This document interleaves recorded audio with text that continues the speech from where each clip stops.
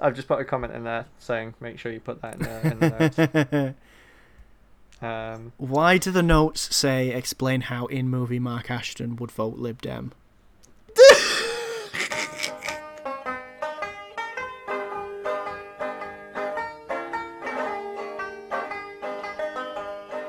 Solidarity forever. Solidarity forever. Solidarity forever. For the union makes us strong. Hello and welcome to Unions in the UK, a podcast about unions in the UK. My name is Henry, pronouns they, them, and I'm here with Corey. Hi, I'm Corey. My pronouns are she, her. Very cool. And today we're doing something a little bit different. For reasons unrelated to us being busy and disorganized. Yeah, we didn't phone this one in. I'd like you to. Well, the thing is that we didn't. I feel like I've done more work researching this than I have any other episode. So it turns out it's more work, but it feels like less because it's different, and that could only be good, right? Yeah. Corey, do you want to explain to the lovely listeners what we doing? Yeah. So today we're just gonna have a very quick talk about the current offers that are on the table to big unions in the UK following the strike wave. We're going to talk very quickly about what we've been busy with, and then we're going to be dissecting Pride 2014, the film tangentially about unions. Unions are involved. They're involved. It's about, I won't make the joke. Okay, fuck it. It's about the EU, actually. No, it's. Oh, no. That's a funny joke for me and me alone, and that just hurts everyone else around me. So I'll try not to make it too much. Yeah, I did. I will say, after I suggested Pride, when I sat down and started watching it, I was like, "Oh shit, the unions are basically not in this at all, are they? Fuck." I mean, you see some union nonsense at the very least, so that's fine. There's some union stuff, and there's solidarity stuff, and at the end of the day, isn't that what this podcast's about? In it, no. And it's anyway. Fuck it's it. not. It's I mean, the movie's whatever, but at least what happened is part of our history. Yeah. And that is something that is fine to discuss on this podcast. Yeah, it's our podcast. We do what we want. Yeah, fuck you. Oh. And this video has been demonetized on YouTube. Sorry, everyone. Oh no, it's fine. We're like 3 minutes in. Yeah, we're great. Okay. So yeah. So there's been two offers on the table for two striking groups, basically. So and you might have to correct me on this. RMT's National Rail Workers.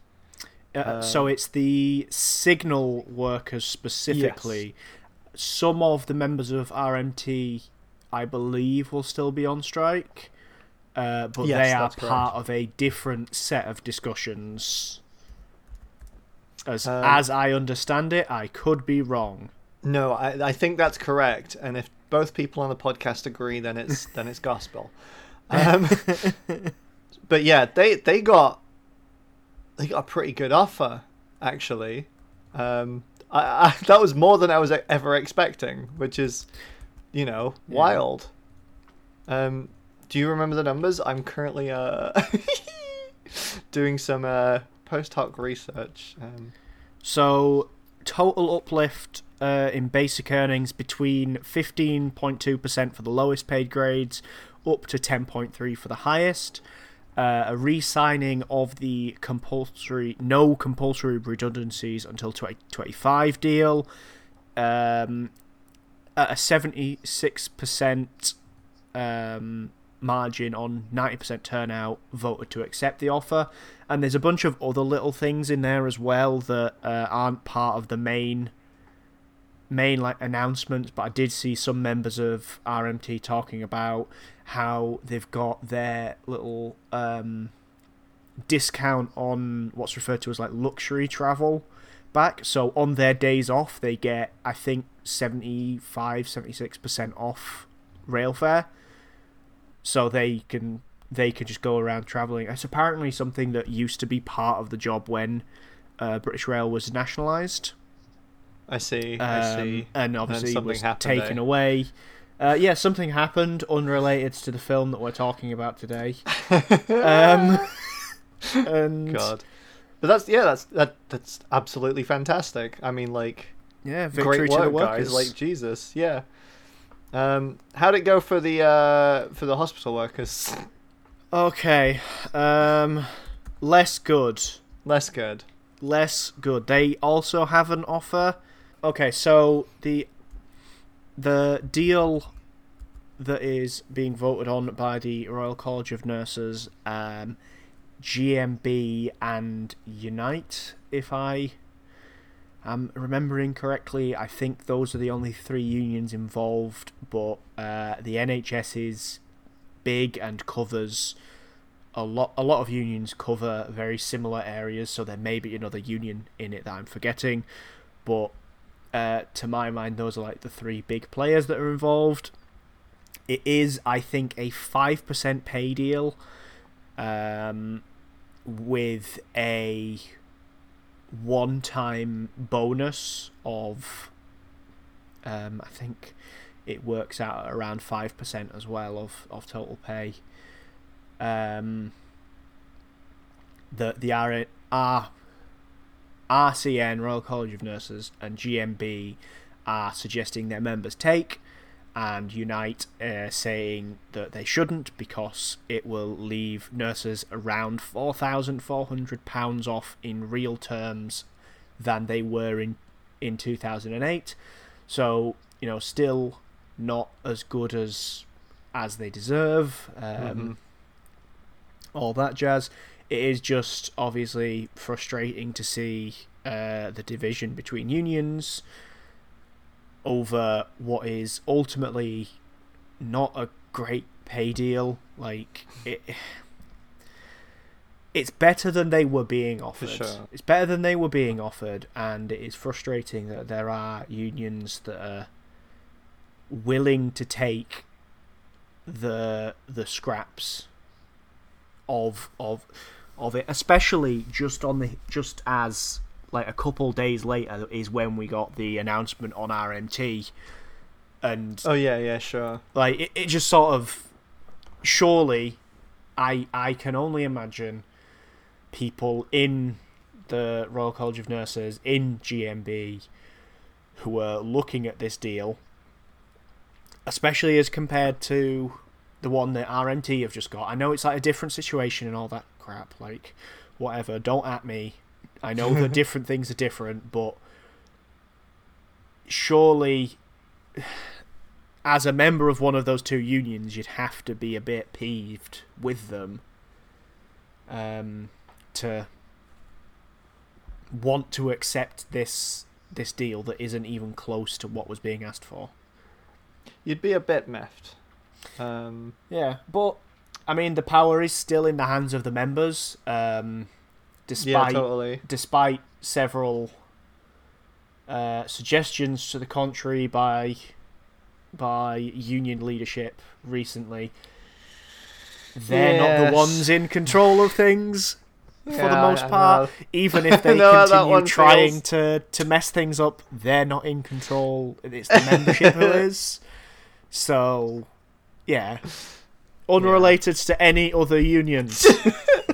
To be fair, we found out a little bit more about that, and I won't talk about it because I can't be asked. We spent most of today's union meeting talking about it, and I don't want to anymore. Okay.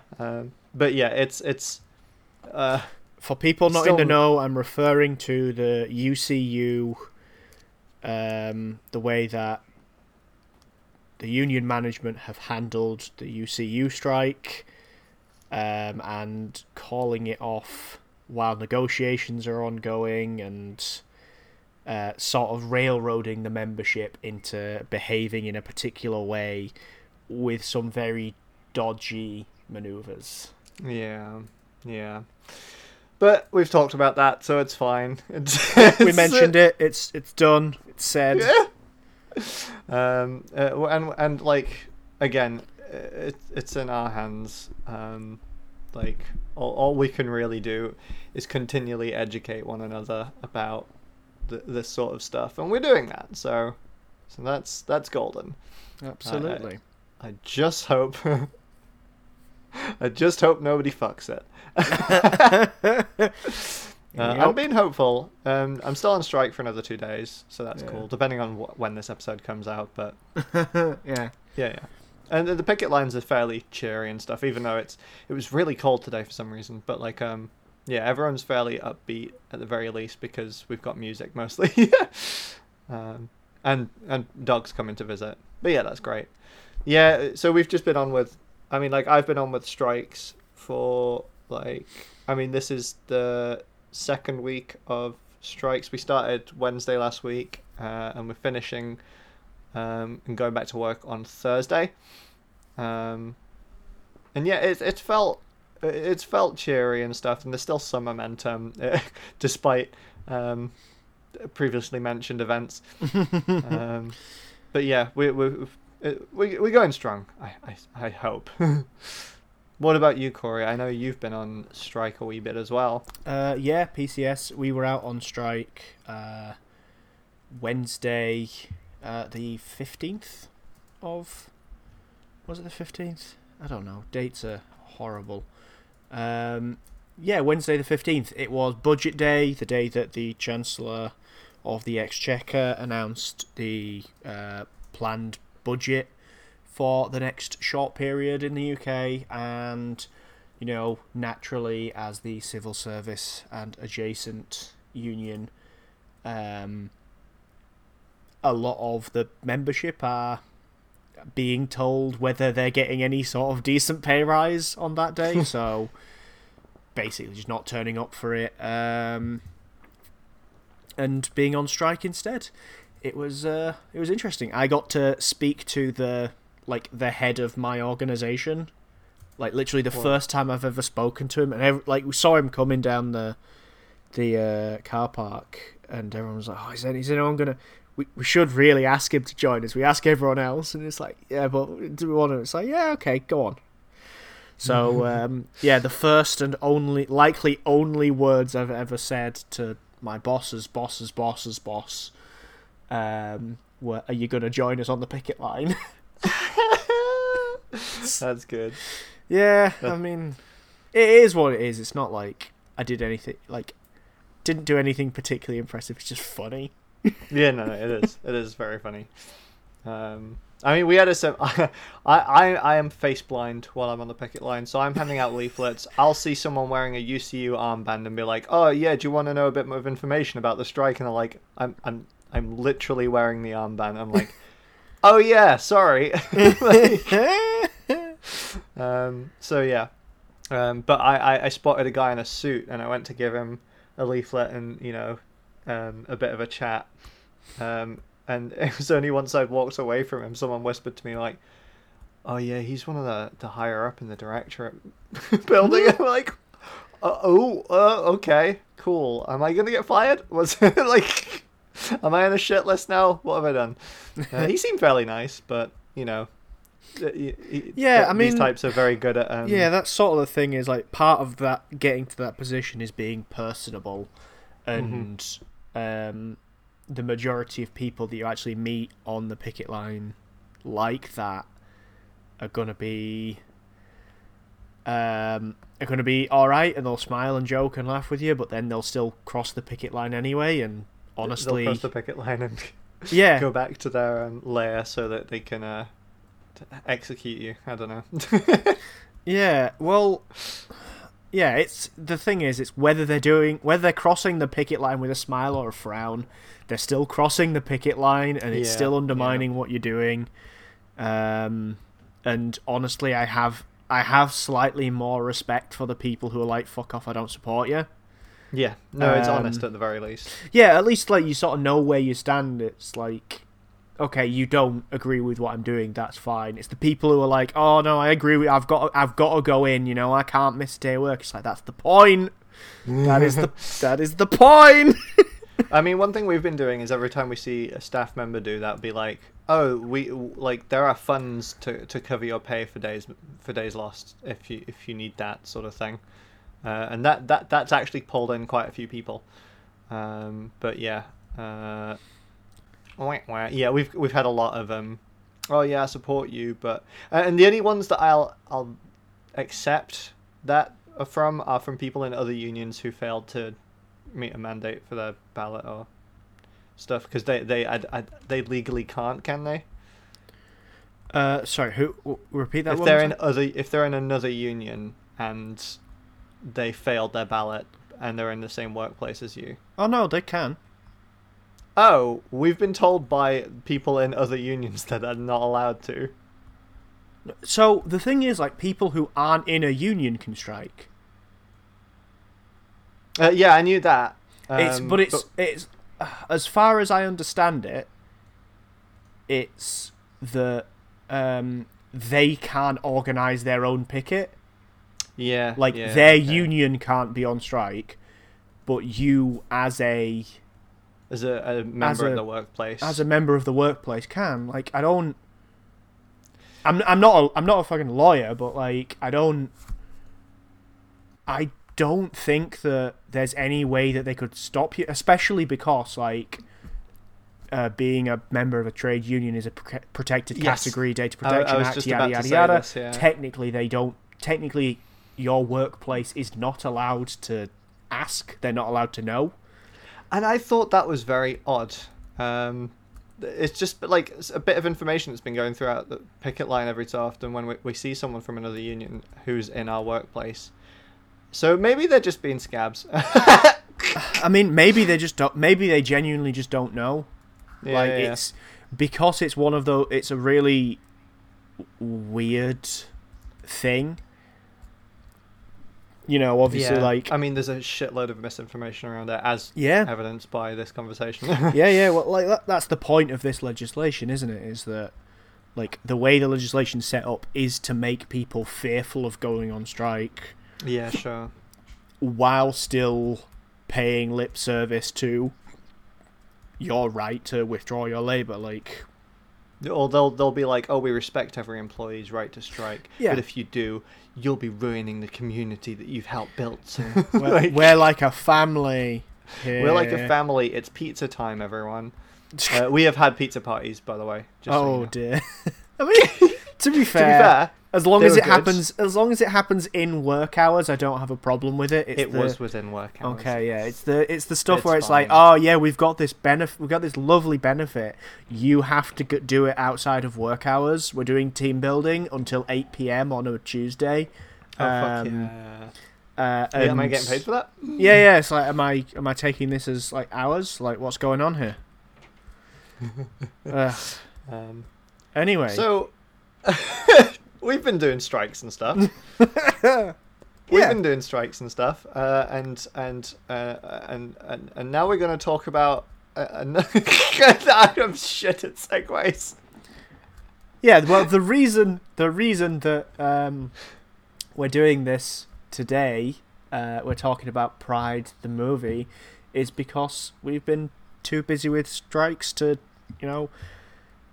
organise anything else to talk about. So we thought we'd just watch a lovely, happy film that didn't make me cry. It did not. times No, at I least. didn't cry. I didn't cry twice. I can't remember the third time that I might have cried, but I know I didn't cry twice at least. So yeah, Pride 2014 is a movie. I realize I call it Pride 2014 because I'm reading from the show notes that we've written. Pride 2014 is a fully realistic comedy drama film set in the 80s around the time of the miners' strike. Yeah. It's 100% everything happened in real life. Uh-huh. And All yeah, characters as as reflected are as they were in real life. Exact people, yeah. There's no ideology happening to this film. There's no ideology. There's no people that were merged into one person for brevity's sake. They're all real people, which is why you must hunt down that one lady who tipped the Daily Mail and dox her. Find anyone, I can't remember the actress's name, but find anyone with the character's name and hunt them down. I, as a little bit of a segue, Henry, for a joke that only you will appreciate. Okay. You know that bit in The Simpsons where Lisa's like flicking between the different channels on Fox, and it's like between Fox News and like the reality show, and Homer's like, "Woohoo, liberals! Woohoo, liberal!" That's me for this whole film. This scene to scene. Yeah. Hell yeah, much. solidarity, liberals. So the film centers around this group that formed back in the day called Lesbians and Gays Support the Miners. We were a group of lesbians and gays who supported miners. I wrote in my notes, the best leftist groups have fucking boring names. Yeah, the ones who do the coolest shit tend to just have the most boring names. That is a very interesting truth. So what we're going to be doing is going through the plot and interjecting with our big clever thoughts about each scene verbatim, and you're going to listen to it and enjoy. Absolutely. So the film opens with Pete Seeger's version of Solidarity Forever, and my notes start with "All rise for the fucking anthem." This song slaps. This is great. And they use actual like archive footage of the news. It was the Orgreave, I guess I was going to say riot, but maybe that kind of. I mean, it was the Orgreave police riot. Like, I like Yeah. I like the term that they've started using in the US to describe when the police go off on one as police riots. So I'm stealing it. Yeah. That's good. The Orgreave police riot, and clips from that showing police beating the shit out of striking workers and them resisting. Yeah. So then we sort of go from like a bit of a montage into one of our main characters watching this after a one night stand, and he's champion. Yeah, he's inspired by his hate for Margaret Thatcher into leaving this guy that he's just had sex with to go and start something, but we don't know what yet. I just want to interject real quick. Mm-hmm. We're going to talk a lot about the characters in this movie who are named after real life people. Any of the weird comments I make about the characters are not related to the people. The people are real life people. I say a lot of which are still alive. So if I call Mark Ashton an adorable little baby or a hot cock or whatever the fuck, I'm referring to the character. I'm being normal, okay? I'm not sexualizing the historical figures or the living people. Just the two-dimensional form that they take in the movie. Sexualizing the pixels and only the pixels. Mark Ashton sees the Margaret Thatcher and goes outside. I just wanted to draw a point to the old man yelling outside the window, getting mad at Mark, saying, "We'll no more of your deviant parties." I want deviant parties. You have deviant parties. Like they're not to be normal. They're not deviant in the same way, but those are like people would be upset if they knew what you put on your TV. It's Adam's TV, but yes, point taken. No responsibility for the cursed shit that I've seen. Thank you. Great. So then we go to the Pride March out in London. And No, there's a little bit before that. Because I must have blurred this bit out. Go on. Yeah, we see one of the other protagonists, whose name I forget. He's just in my head. He's Bromley. Oh, Joe. Yeah, Joe, Joe he gets given a audience camera insert. by his mum, who's like, "Oh, look at you! You're all grown up having this camera." And then the silent, awkward dad nod from the other room. Oh yeah. And I just wanted to. No, I'm very sad that I missed out the disaffected father. Like, Yeah, just... silent dad's relationship is genuinely, is. I think it's really quite interesting in It is, yeah. in its way, especially like how it ends up later on in the film.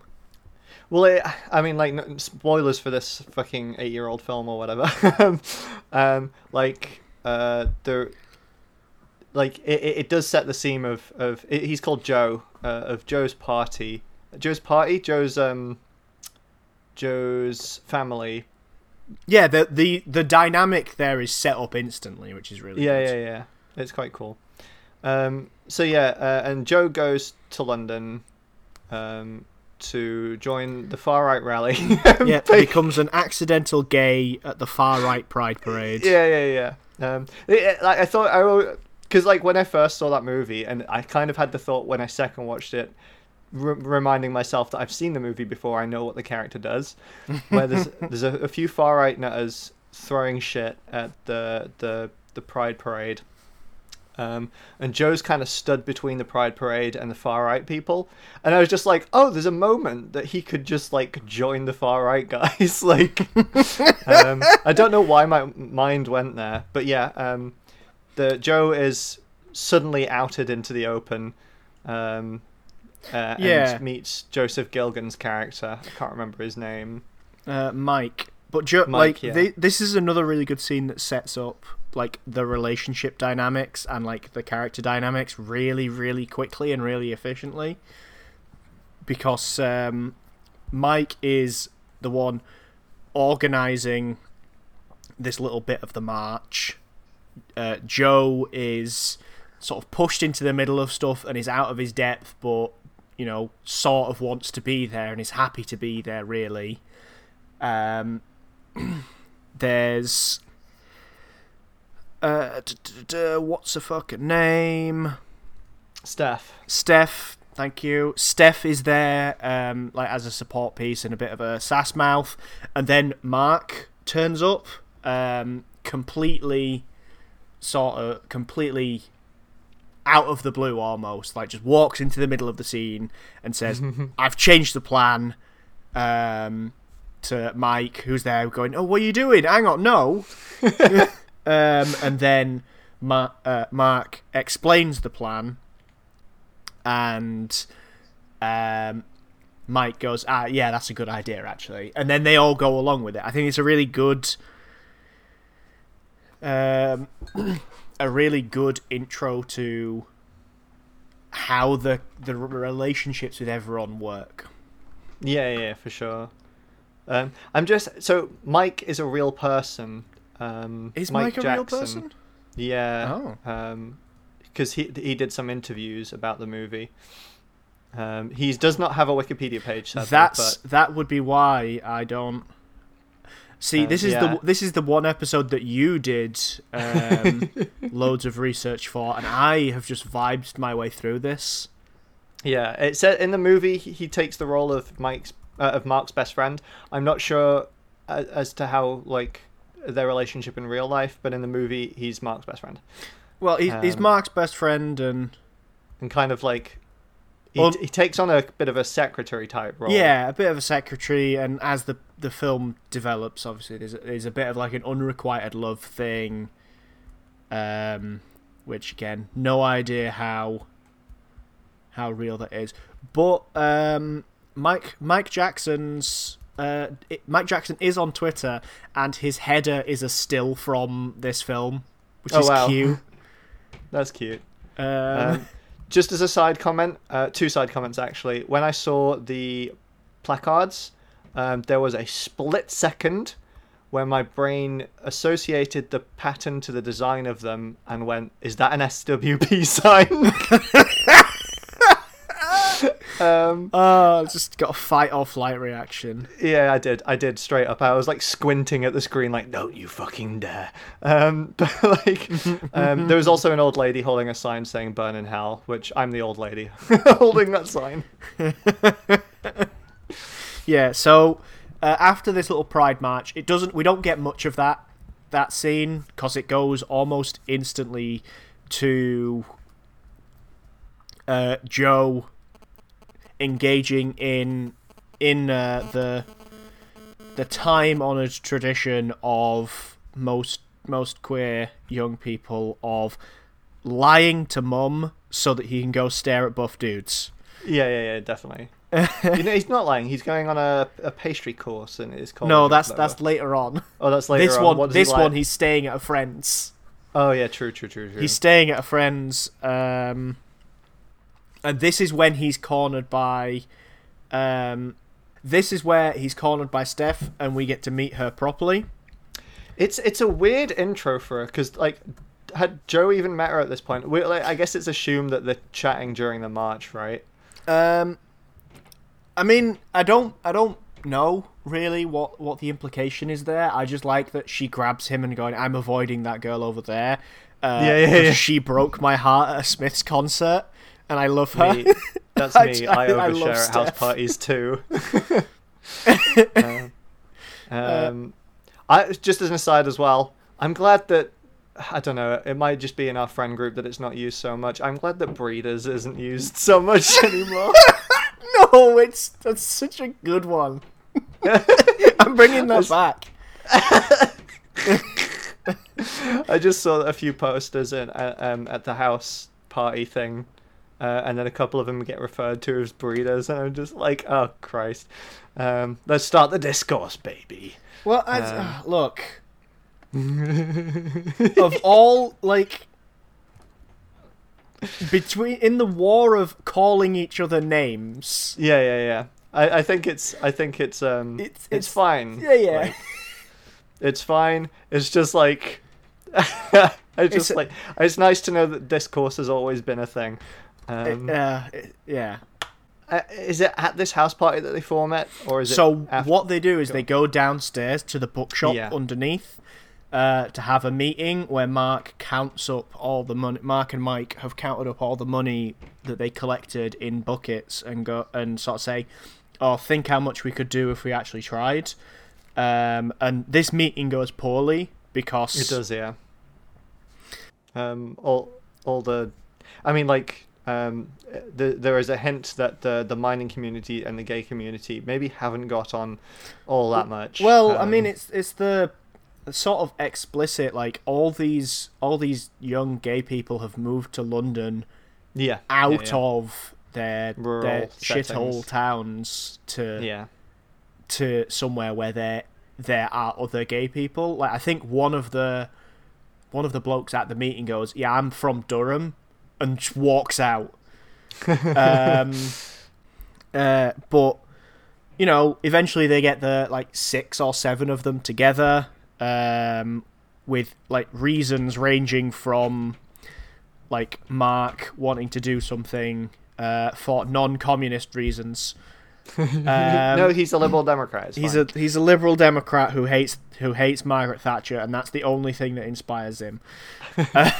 He's not a member of the Communist Party, nor has he ever been a member of the Communist Party. He has never held an elected position in the Young Communist League. I mean, I think at this point he hadn't in time. No, he hadn't. I know he was a member at that point. He was an active member of the Communist Party at this time in real life. The film doesn't want to talk about that, though, for some reason. But yeah, the rest of the gang sort of join up. Bromley sort of gets, swept along with it as he has been doing. I'm glad Bromley was there. I'm glad Bromley's there. Yeah, and then you get another couple who want to do more things together as a couple, and then you get a couple of older gay men who need a project, or it's the owner of the bookshop. It's Gethin and Jonathan, right? Yeah, it's Gethin's bookshop. Okay. And Jonathan, his partner, is outside. Yeah. Just losing his mind to tainted love. Having a great time. Well, yeah, Gethin says, he just needs a project, which, I think that foreshadows a bunch of shit with Jonathan later on. And like how Gethin treats him. Yeah, so we do that, and we get, after that, a lovely little getting to know you montage.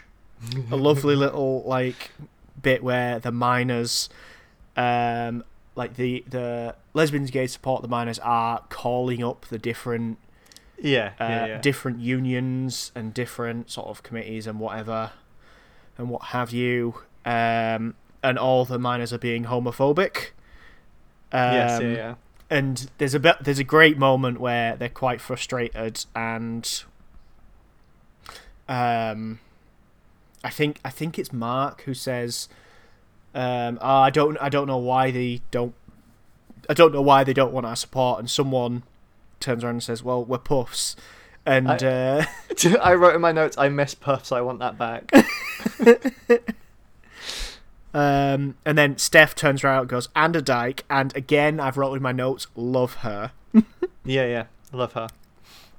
So then Steph's the best character. Steph's pretty good. But then they go around, they decide that they need another plan, and they decide to go around the unions centrally to get stuff done and go directly to the people. And honestly, yeah, that's fair. Yeah. Like just thinking about it though, like the being like an LGBT group and them, like, despite constant homophobia from the people that they're trying to help, are still like, no, we gotta help them. Like, it's just like that is well, one, insane, but two, like, really, like, cool. I don't know, like, it's wild. I mean, just thinking about it back then. Yeah, I mean, I think a lot of that, like, again, so I think a lot of this is, like, painted as Mark's, like, radicalism. It's painted as, like, something internal from him, when, again, in reality, he was an active member of the Communist Party in the UK. He likely had read a shitload of books, or, you know, at least some books about solidarity and about the way to unite and organise the working class, and it's likely that he had at least some understanding, and probably wasn't the only one. Like, I'm putting this all on Mark here, but that's because I'm lazy and have done fuck all research. But no, it's more than fair. Like, I suspect a lot of them had some kind of understanding of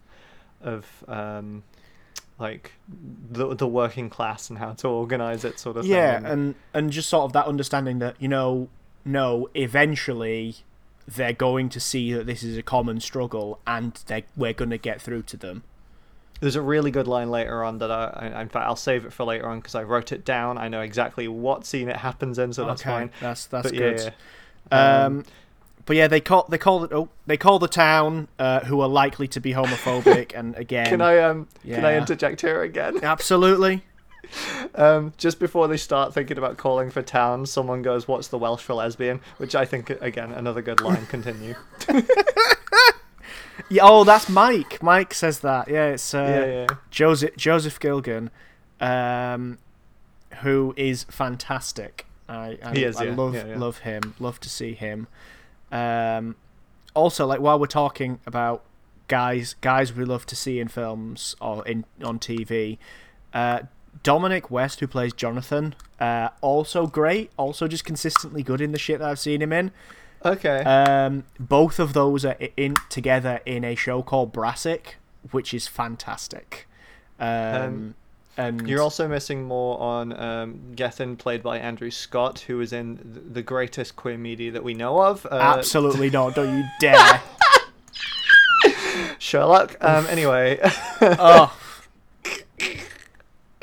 Sorry, everyone whose ears I just bursted then. Andrew Scott is good, but fuck you. Okay.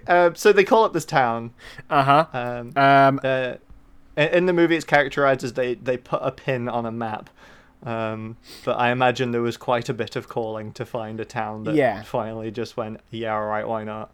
Yeah, well, it's initially played off as like this doddering old lady from the women's committee as the spirit of solidarity past. Yep. Did you notice the leitmotif that's playing as she's walking up to the phone? Did. It was a little Solidarity Forever, and this is the first time that I started crying. Yeah. They play Solidarity Forever, and it was like, ah! This doddering old lady wandering up to the phone as Solidarity Forever plays on, like, I think it's a xylophone really faintly in the background is very good. Yeah, and then it sort of crescendos into all of them sort of in their little bookshop back office, jumping up and down, singing Solidarity Forever. Again, like, it really feels like the film glosses over the politics of these people. It feels like that. While still shoving it in your face. Like, they are singing Solidarity Forever. What could that mean? There are like 6 fucking people who know the words to that. It's something that I point out on marches all the time whenever it's sung. It's very rare that someone will start singing the verses properly.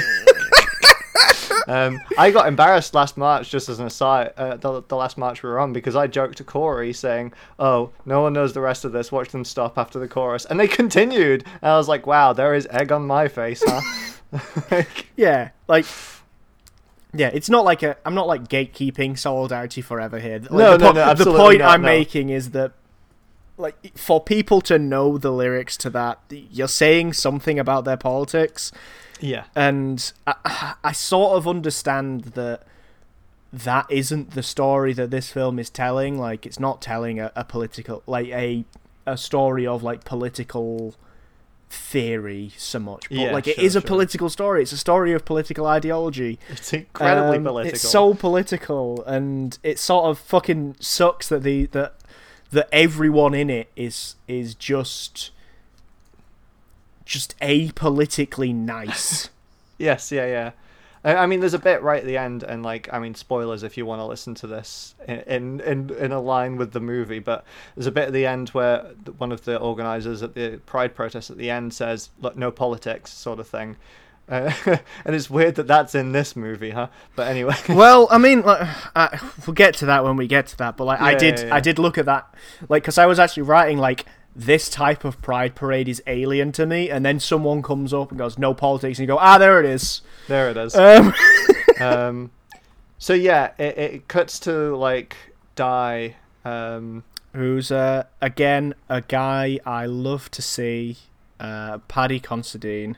Yes, yeah. Fantastic actor, amazing in everything he's in. He turns up and is shocked that these people are gay. It was like, LGSMA. What's that stand for then? Like, oh. That's good. And then they meet in they go to a McDonald's or whatever. It's a booth in a restaurant of some kind. They go to a Greasy Spoon, and they have this little chat, and that is actually the shot that's on Mike Jackson's. Oh, that's cute. Mike Jackson's Twitter header is that shot of Paddy Considine mansplaining solidarity to them in the diner.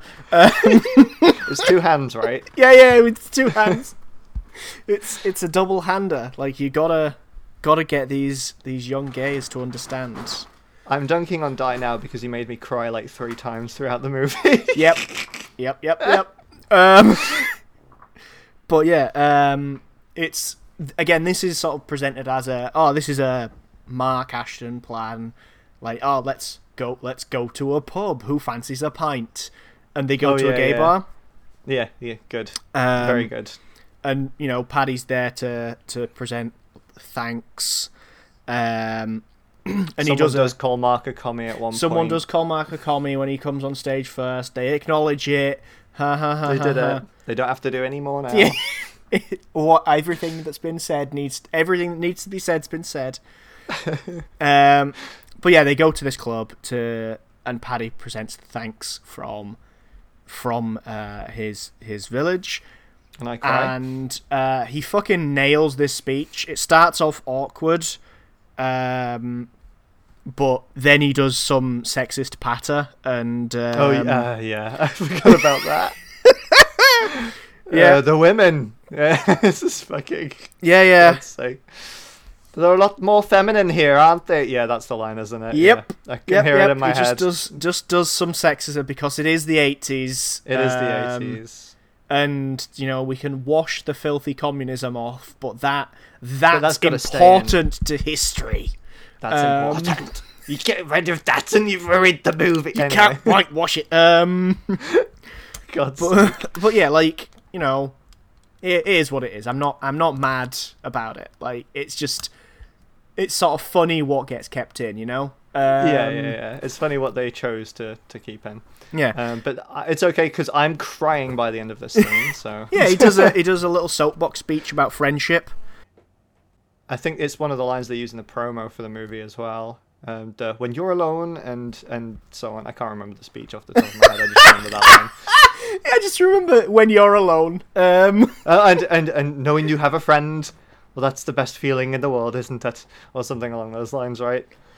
I went Irish there at the end of that for some reason. Yeah, we're not doing accents. The English have done enough to the Welsh that I'm not. I know. Try hell. But yeah, then the gays get him hammered, and they recruit some more lesbians, so that it's not just Steph on her own. And then it instantly smash cut to Wales. Yeah. Smash cut to Wales at this it's a women's group of the union. Is it or is it? It's the welfare committee, which Right. is basically what this was the wives of the miners would organise to keep people fed, to do shit and do the hidden work around strikes so that the men could do the strike. And I think it's actually really cool that the film does this. Yeah, definitely. That it centres around them, because it could very easily have centred itself around Paddy Considine, and sort of washed women out of it entirely. And it's really fucking cool that it didn't. Yeah, definitely. But yeah,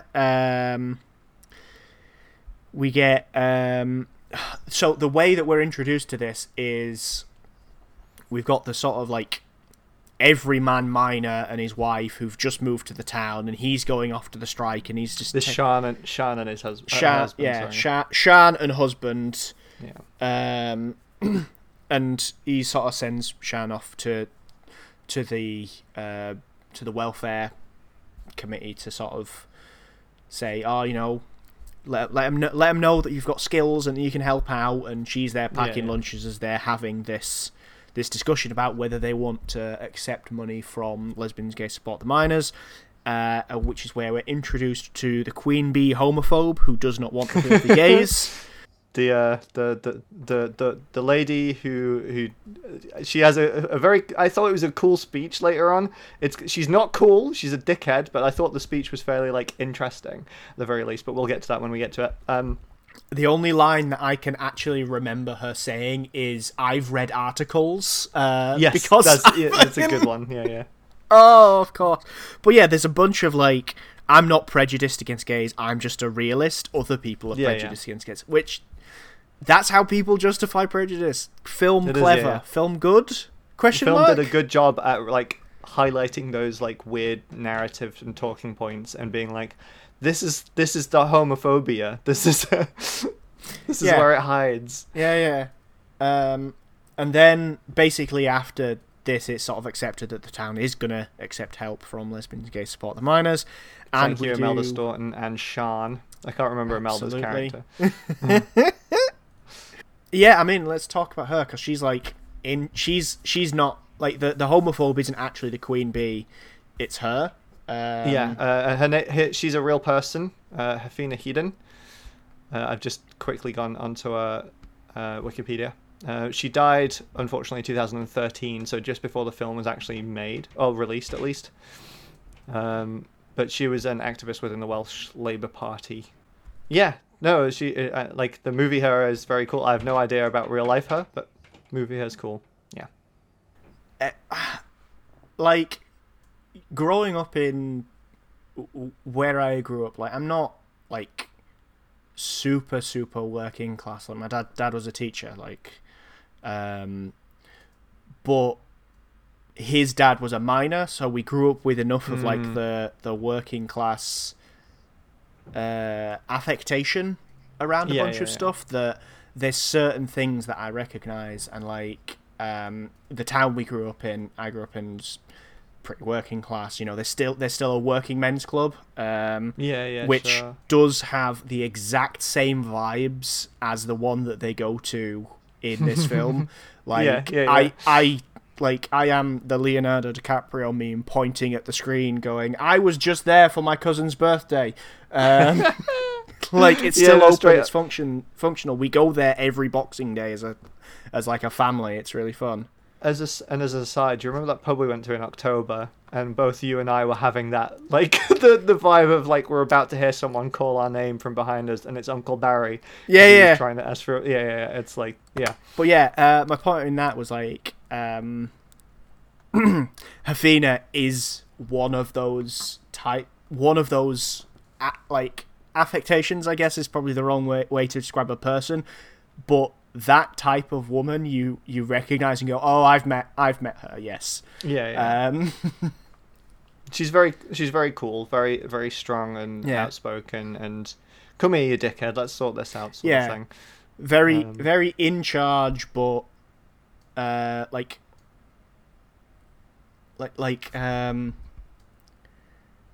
you know, not standoffish, but like distant. Well, you know, she's like, I don't know, she, like, her character always felt a bit like warm. Yeah. Like, you do want to, like, hang out with her, sort of thing. Yeah. But like yeah, she's like in charge of committees and stuff, and it's like from a distance, she knows everyone, but like that's you look at her and go, oh, she's the lady in charge. Definitely. Which is just cool little things. Like, I think they got a few things right with how people like that are, and how places like that are. Yeah. But yeah, then after they vote to accept this help, we smash cut again. We're now on a road trip to Wales with lesbians and gay support the miners. On the Deviant bus. The lesbians are great. Yes, they are. Yeah. Singing. Every woman is a lesbian at heart. Which to the is style of Solidarity Forever. To the tune of Solidarity Forever. Yeah, which is fantastic. And then they annoy the two the boyfriends on the bus who are doing the ones who we mentioned before, who were there as a couple doing couple things. Like, not every woman's a lesbian. Like, my mum's not a lesbian, or something along those lines. Yeah, and they close it out going, especially his mum. Yeah, it's good, which is true. But yeah, the fucking thought I had on this scene, and it was like unrelated to anything going on inside the bus. The fact that they had Deviant Bus written on the side of their bus and they did not get run off the road is like beyond me. But yeah, there's a cute scene inside the bus and stuff. And then they arrive in the Welsh town, and the spirit of socialism herself opens the door and smiles and goes, "Die, your gays have arrived," which I think is a very good. Yeah, and when they get here, again, they're in the inside of a working man, or I think it's like the community hall they call it, but like, to my mind, that's a working men's club. They're all like that. Whether they look like that or not, they have that vibe. Yes, yeah. And it's sort of setting us up to expect that this is going to go real bad. Yeah. Because Shan has been putting up this poster again and again all day. And it's torn down every time. Yeah, I forgot about that. I didn't write that one in my notes, but yeah, that's a very... and you see, like, what she called the baddie, the obvious baddie. dickhead. But yeah, you see Maureen over Sean's shoulder as Sean's putting 50,000 fucking staplers into this thing. As Maureen like very angrily organizing stuff behind her because it's kind of hinted it was her or someone working with her. When it comes back, like the last time we see that like it focuses in on that poster, someone has very carefully cut around all of the staples. Because Shan had put like a line of staples around every edge of it. And someone had very carefully like cut through the middle. Again, sort of setting it up for this going real fucking bad. Yeah. But yeah. Your gays have arrived. Then they'll go into the kitchen at the side bit, and you're introduced to Cliff Barry. Cliff Barry, played by who I another couldn't guy, find. Bill Nye. He played Bill Nye, yeah, very good. Who I couldn't find information on, but I probably wasn't looking that hard. But I really like this character. Mostly because he's a secretary in the movie, and he has a big like ledger, and I think all secretaries, regardless of what organization you're with, should have a big ledger. I think that should come with the job. You'd have so many ledgers, though. Oh yes, please. Give me the bucks. It's a big ledger as well, like fucking huge buck. Yeah. But yeah, like the awkwardness continues as Bill Nye sort of awkwardly doesn't really look at any of them and shuffles off and looks like he's about to sort of say good luck, but sort of goes whoof and just leaves. Well, you also have the Spirit of Solidarity-esque. Immediately wanted to ask questions about lesbians. Yeah, it's can we clear something up about lesbians? She's great, which is very funny because it fits with my narrative that I've got going on in my head is that old women are queer as shit. Like they hit a certain age, all the barriers come off, and they're just queer now. Like, like that's it. Oh dear. That's my headcanon, and you can't tell me otherwise because it's my opinion. It's my opinion, and it's the only one that counts. Yeah. So they go out into the hall. They have another speech, but it's Mark's turn this time. It's Mark, and it's a shit show. He fucks it. He fucks it real bad. Finishes with the line, "At least a fifth of you is pleased to see us," which I think is a good line, but no, fucking stupid. Like that's he's just not Paddy. That's the thing. He's not there yet. He's got some growing to do throughout the film. He's headstrong. He's got good plans, but he can't make a speech about friendship. Well, you see actually like Di taking like a maybe not a father position like above Mark, but like definitely like a teacher position, and he's talking to him a lot. That comes up in the next scene actually, because Bill Cliff is giving a tour of the local area, including the Welsh castle, which is none of your Norman rubbish, and my notes here say I cannot stress how much I love him. Before we do that, I just want to comment on Di's living room. If you're like, I've been to houses in Wales, they look like that. All of them look like that. I've slept it. Like I was looking at the room and I was like, I've slept in that room before. Like I've been there. But yeah, sorry, carry on. They're all like Welsh, so they're on this tour, and this is where you see Paddy and Ben Schnetzer, who is Mark and Di. This is where they first sort of get that relationship. So it starts out on rocky territory for me, because Mark turns around and says, I grew up in Northern Ireland and I've seen what happens when people don't talk, and there's a lot happening there. There's a lot going on with that. Yeah, that one was interesting. I suspect that was more the film's politics coming out than anything Mark ever said. Yep. Member of like famously not a member of the Communist Party, Mark, who famous Liberal Democrat, who definitely would not have had opinions on the Northern Ireland situation in the fucking 80s. Did I just like as an aside, did anyone whilst they were making that scene, just not have a second thought at that bit? Like, No, I see, don't the know. thing is, they definitely didn't, because the next thing they do is this is where Di gives Mark his little speech on what solidarity is, and again, like, he should not have had to give this speech. This Yeah, is for sure. this is such a weird character interaction. This should have gone to Joe characters, like Joe audience stand-in. Yeah. Like Bromley, yeah, Bromley should have had this speech.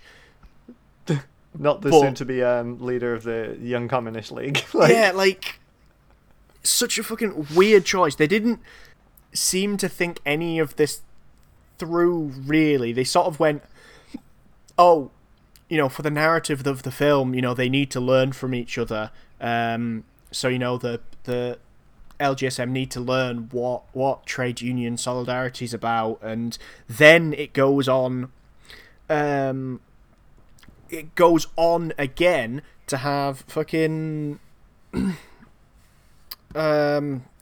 Jonathan give a law lesson on when you can and can't be arrested to the miners, and they should not need the law lesson. Like, this is another thing that they wouldn't have needed. There's a line there as well. The police can't do that. That's illegal. Which would be lol. again very odd for either of those groups to say. Like, considering their dealings with the police, like half the time. I mean, like, a lot of them had been arrested at this point in the movie. In real life, I imagine that happened quite a bit, and they'd have been clued up on that kind of shit. But like, they'd have. People knew that. Like, and the thing is, there's a bit later on of like the gays teaching a thing to the the next scene of the gays teaching something to the miners, which works a lot better in my mind. That they just didn't need this. They didn't need this to yeah, to It make was the odd. narrative It was work. odd. It's weird. It's all very. But then you weird. have a scene where Sean goes into the police station and just shouts the law at them until they let out what is it, Carl and the other guy. Yeah, I get a thing that the police in the UK in the 80s were famous for doing. God. This film did not open with footage of the Orgreave event. The Yeah. police were incredibly law-abiding. You could watch it on the BBC. The BBC, who later apologised for doctoring footage. For reversing the footage, yeah. Yeah. Woof. But yeah, so Carl gets out of prison because Shan's been told the law by Jonathan for the first time in her life, and we're gonna overlook that. Sean, sorry, just as an aside, is also a real person. Yes. Who was a member of the Welsh Labour Party, and was a member of Parliament in 2005, I think. 2005 to 2015. Dope. So probably fine politically. I'm not looking into it.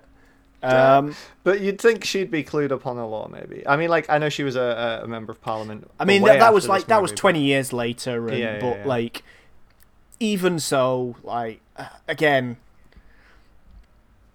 the idea Odd. that people just didn't know that is absurd to me. Yeah. Like, that doesn't feel like the unions were literally there for that. Like, the unions aren't there for much but to be administrative bodies during this strike, really. But that's the kind of shit that they do know. That's the kind of knowledge that they do spread of, like, here's the actual things that can be done. Yeah, that's what you get in rap training, right? Yeah, Like, that's what they do. That's the advantage of having the big bureaucratic union, is that they know the bureaucracy. Yeah. But yeah, Carl gets out of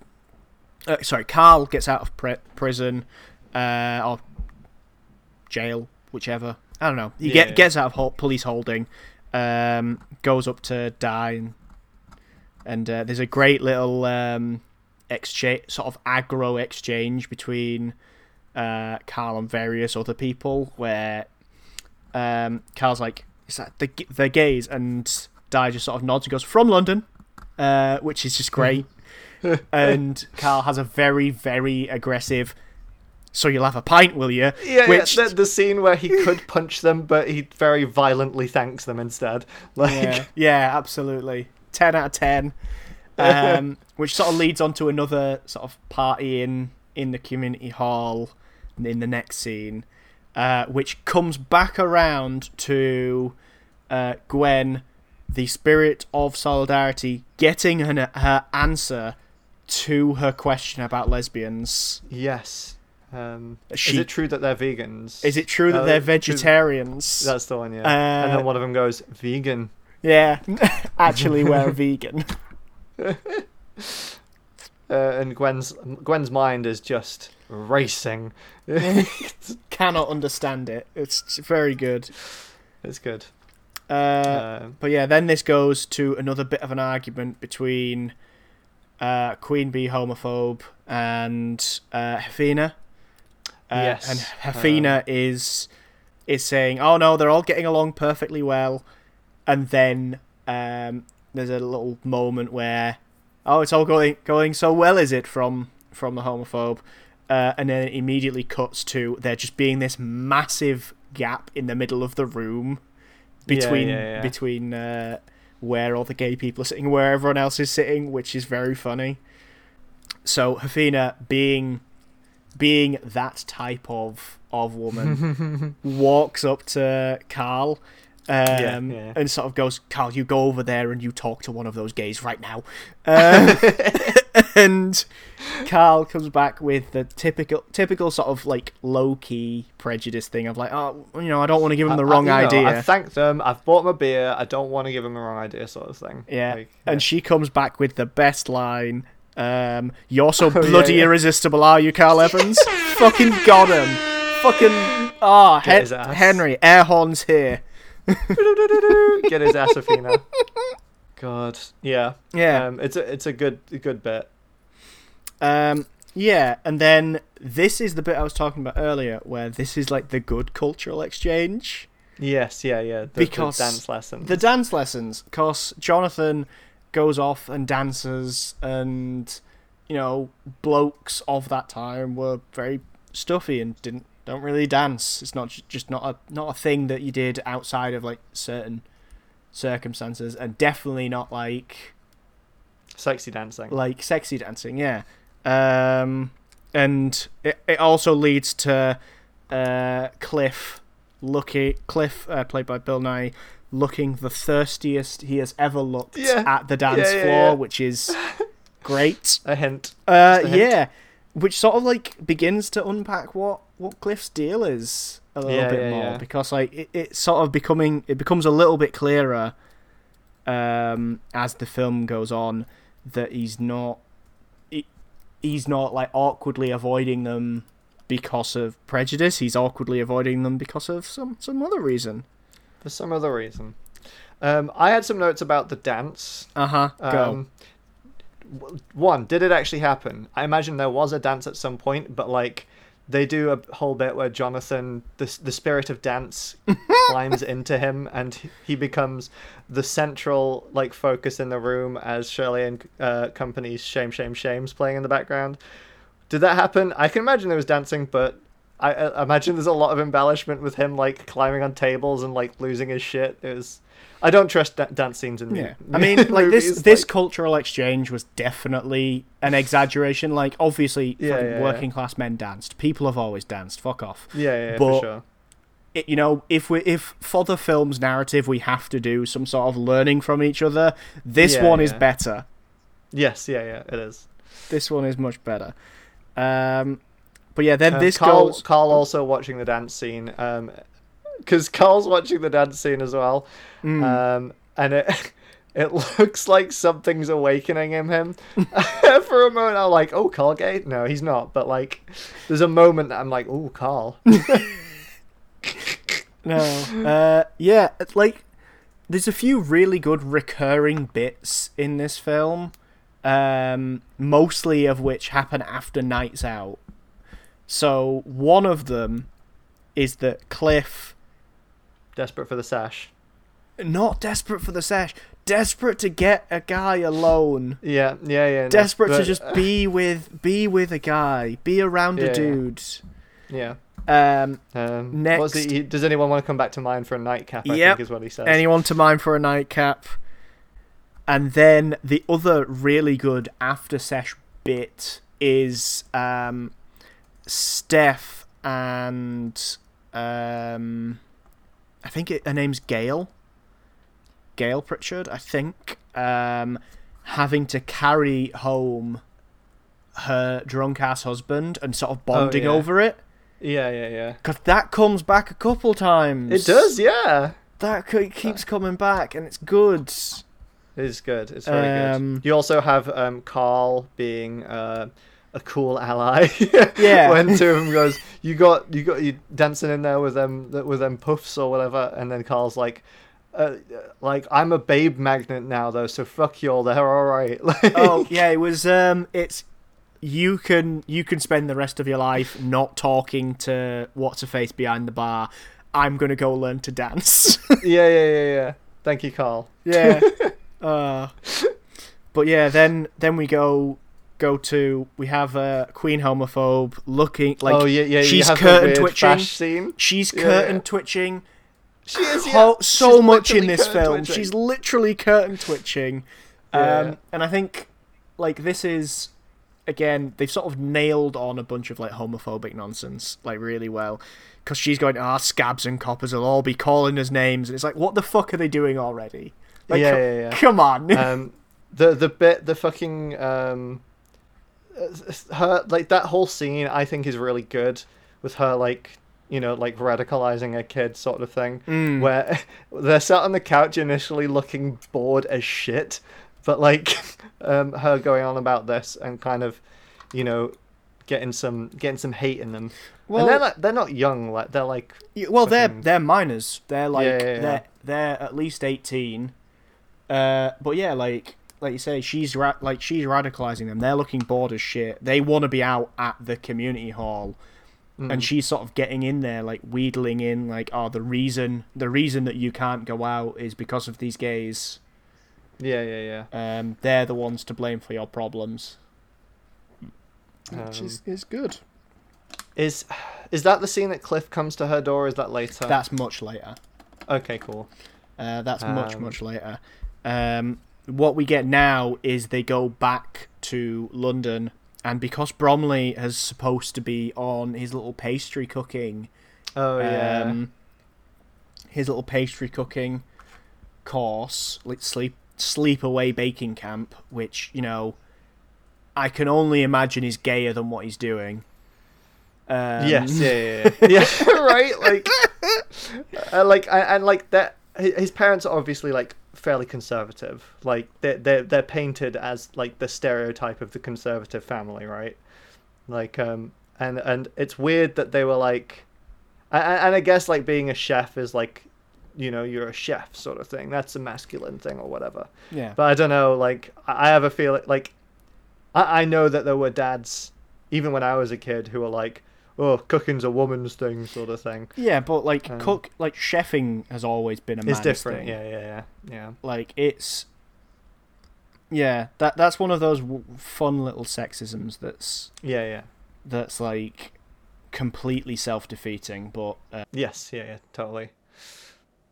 yeah, it's I don't know. Yeah, it's just weird.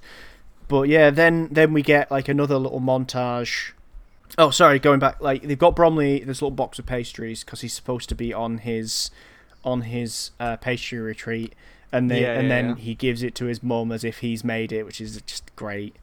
And that cuts into the montage then of all the miners fighting on the picket lines and Cliff grabbing a fucking police officer Yeah. by the neck and threatening him. Very good. Thank Yeah, you, yeah. Cliff. hell yeah. And then LGSM are doing their bucketing, and then we get a little bit more of an insight into Bromley's family and, like, as you say, the sort of conservative nature of them. Yeah. Because it's the big AIDS advert with the grave Yes. with John Hurt narrating it, which instantly his Bromley's brother-in-law makes a joke about AIDS. Oh, yeah. I can't remember what he said it stands for. But I'm not repeating it. I just no, I don't it's think probably it's not great.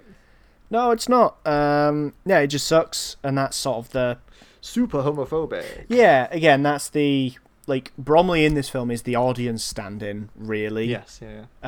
And it's sort of like he's there to observe shit. He's literally the photographer of the group. Like he's there to memorize things and see them. And like as the audience as the audience, you're supposed to connect most closely with him, I think. And Yeah, no, definitely. Like, it's a movie about him hanging out with his gay friends in Wales. Like, yeah, and I think like having him be like, oh, you know, he never thought he'd be gay. He's come from this little conservative family. Like, I think that's a clever choice on behalf of the movie to be like, oh, he's not, you know, gone out of his way to. Well, he has gone out of his way to do this, but he's not like he's not the same as Mark or Jonathan, or like Ethan Gethin. yeah. He's just there to watch them, and then you're there to watch the world around him and everything. You also see Joe just like storing his gay shit in his room, and I guess like where else could he put it? But like, just like, I don't know, find a dead drop somewhere. Yeah, he's storing all of it in like My First Bible, like My Illustrated Bible or some shit, isn't Yeah, it? yeah. It's great. 10 out of 10. And then you have I'm pretty sure I'm missing stuff because I got notes here about the Christmas bit where So it's Hafina has called up the bookshop asking after Jonathan because Jonathan sent a lewd card to it was them. a good card, and Hafina's husband's like, Yeah, like, just very awkward about it. So she's naturally put it up on the mantle. yeah. And fantastic. Fucking, I'm getting that card. I'm giving it to all of my friends. But yeah, Gethin gets a greeting in Welsh. He gets Merry Christmas in Welsh. Nadolig Llawen, I think. Yeah. I'm probably butchered the pronunciation of that. But yeah, that's very sweet. Teared up then as well. Yeah, I did as well. 'Cause like, he's and so does Gethin. yeah, because he's been like chased out of Wales effectively. Like again, going back to like the earlier conversation, like in the bookshop where a bunch of them were like, no, we've come away from those places because those people suck and they hate us. And Gethin is one of those refugees to London. Yeah. Oh. Yeah. That scene fucks me real bad. Yeah, and then we sort of engage in another one of the little cycles that the film has, which is following something sort of uplifting and fairly positive and, you know, heartwarming with something absolutely soul-crushing and terrible. Oh, yeah, God. Because we go back in the new year and things have got real fucking bad. Like the village, everything being boarded up. Everything's like, boarded fucking... up. There's more news clips of Margaret Thatcher smashing the unions and shit. They are playing bingo for tins of beef to raise money for the strike fund. And this is where one of the lesbians that they recruited into LGSM after the initial founding, one of the vegan lesbians who isn't Steph. Yes. This is where she starts talking about like women's concerns in the group. And this is played off as really annoying. Like, she's supposed to be really annoying here, but this entire time I'm going, no, she's right, though. There is no democratic process. You are just all following Mark's whims. And in real life, the group had huge issues with misogyny. Like, there was like constant complaints about like women feeling what's the word, intimidated by male members and being shouted over a lot and stuff. And it sucks that the film's kind of like, oh, look at them, they're just being silly, they're being annoying. Yeah. Oh, those silly women wanting their rights. Wanting their rights. And there's a bit where a lady turns around and I thought this line was funny. It just sucked how it's applied. Yeah. As I don't care if you're Arthur Scargill, don't talk during the bingo. It is. Which I think a banger. It's a banging line. It just fucking sucks where it's applied. Yeah.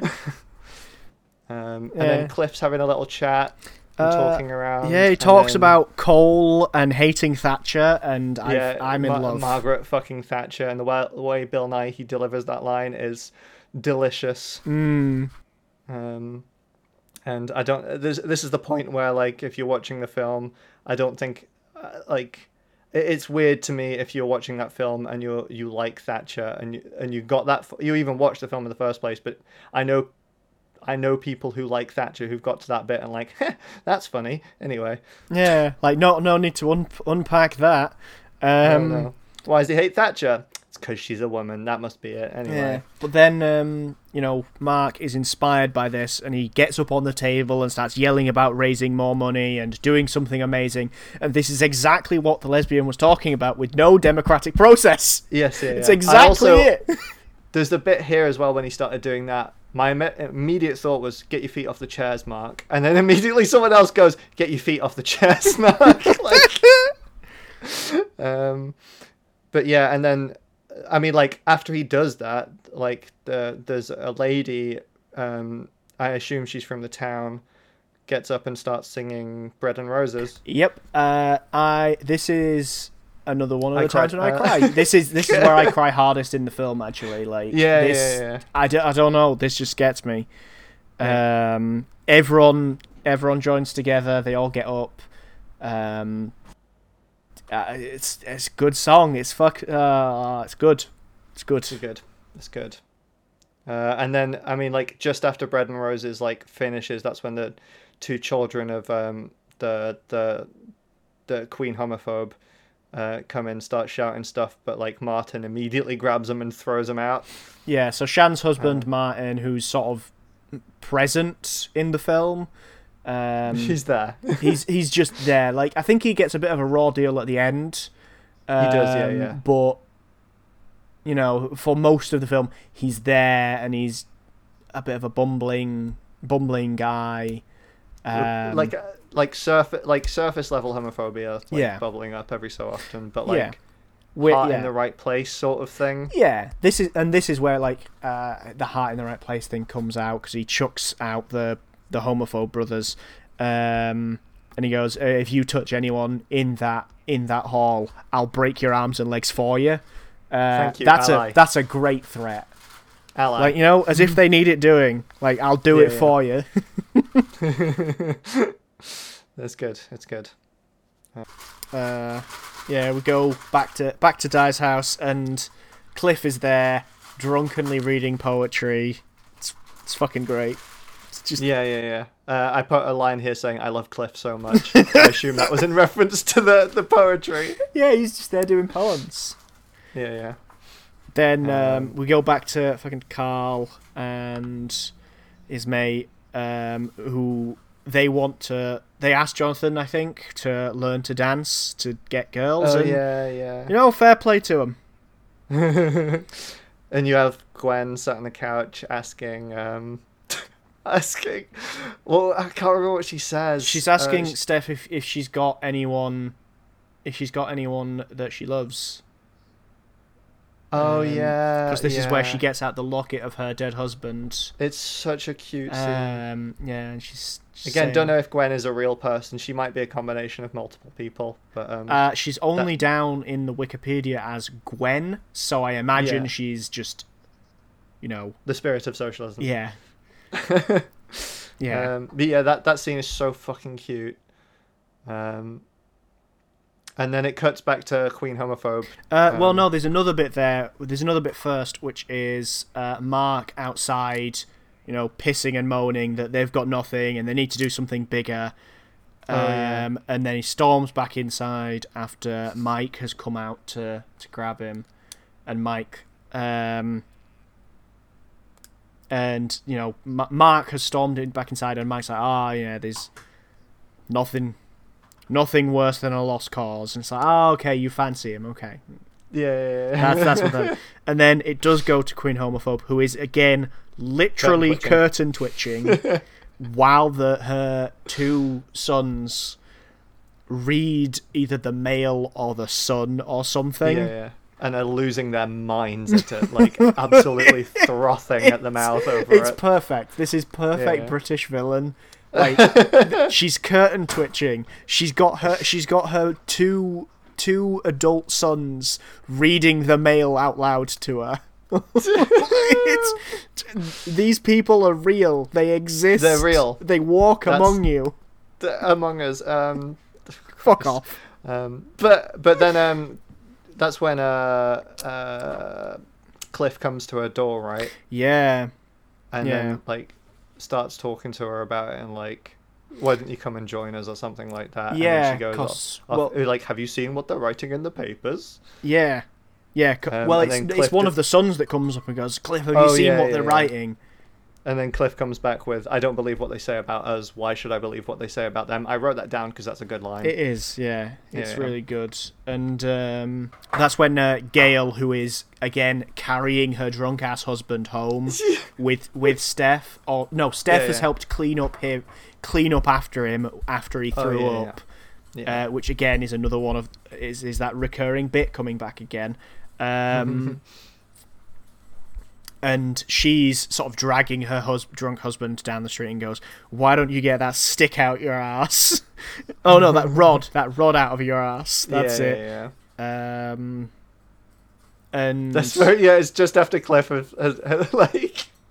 delivered something quite heartwarming to her. She's like, oh, why don't you pull that rod out your ass? Or it's good. It's good. Yeah. And then it's I completely forgot this happened. But this is when Gethin had come back. Yes, Gethin had come back. Because there's a weird bit about it at the house party where he's talking to Hafina, and he says, for 16 years my mum hasn't said a word to me, and she says, well, what have you said to her? Which is I don't know. I think there's something to it, right? Like if you do cut someone out and you still miss them, I think there is something to be said for if you do miss them and you do want them back, trying, after a while, like at the point where it's like, right, no, I do miss you, it's been long enough, I'm gonna sort of see where we go here. I think there is something there, but I get people in that situation though. I totally understand why they choose not to potentially reopen that wound. Yeah, no, absolutely. I don't know. I think the film presents it in a weird way. Maybe. Well, I don't know. So I actually, the film's really weird about this because later on, when Gethin actually gets to his mum's, we don't actually see them talk. No. Their story is not part of the film. Yeah. Which I think he says hello, mum, and then they both start crying. Yeah, and then later on, when she comes back, you can sort of infer that it went well. Yeah. But later on, it cuts away as she walks through the door, as well. And I sort of like that. People's lives are bigger than this story. I like that, and I like how it handles that genuinely. But I do think that in this instance of, go and talk to your homophobe parents, I think that's handled a bit clumsily. Yeah, clumsily for sure.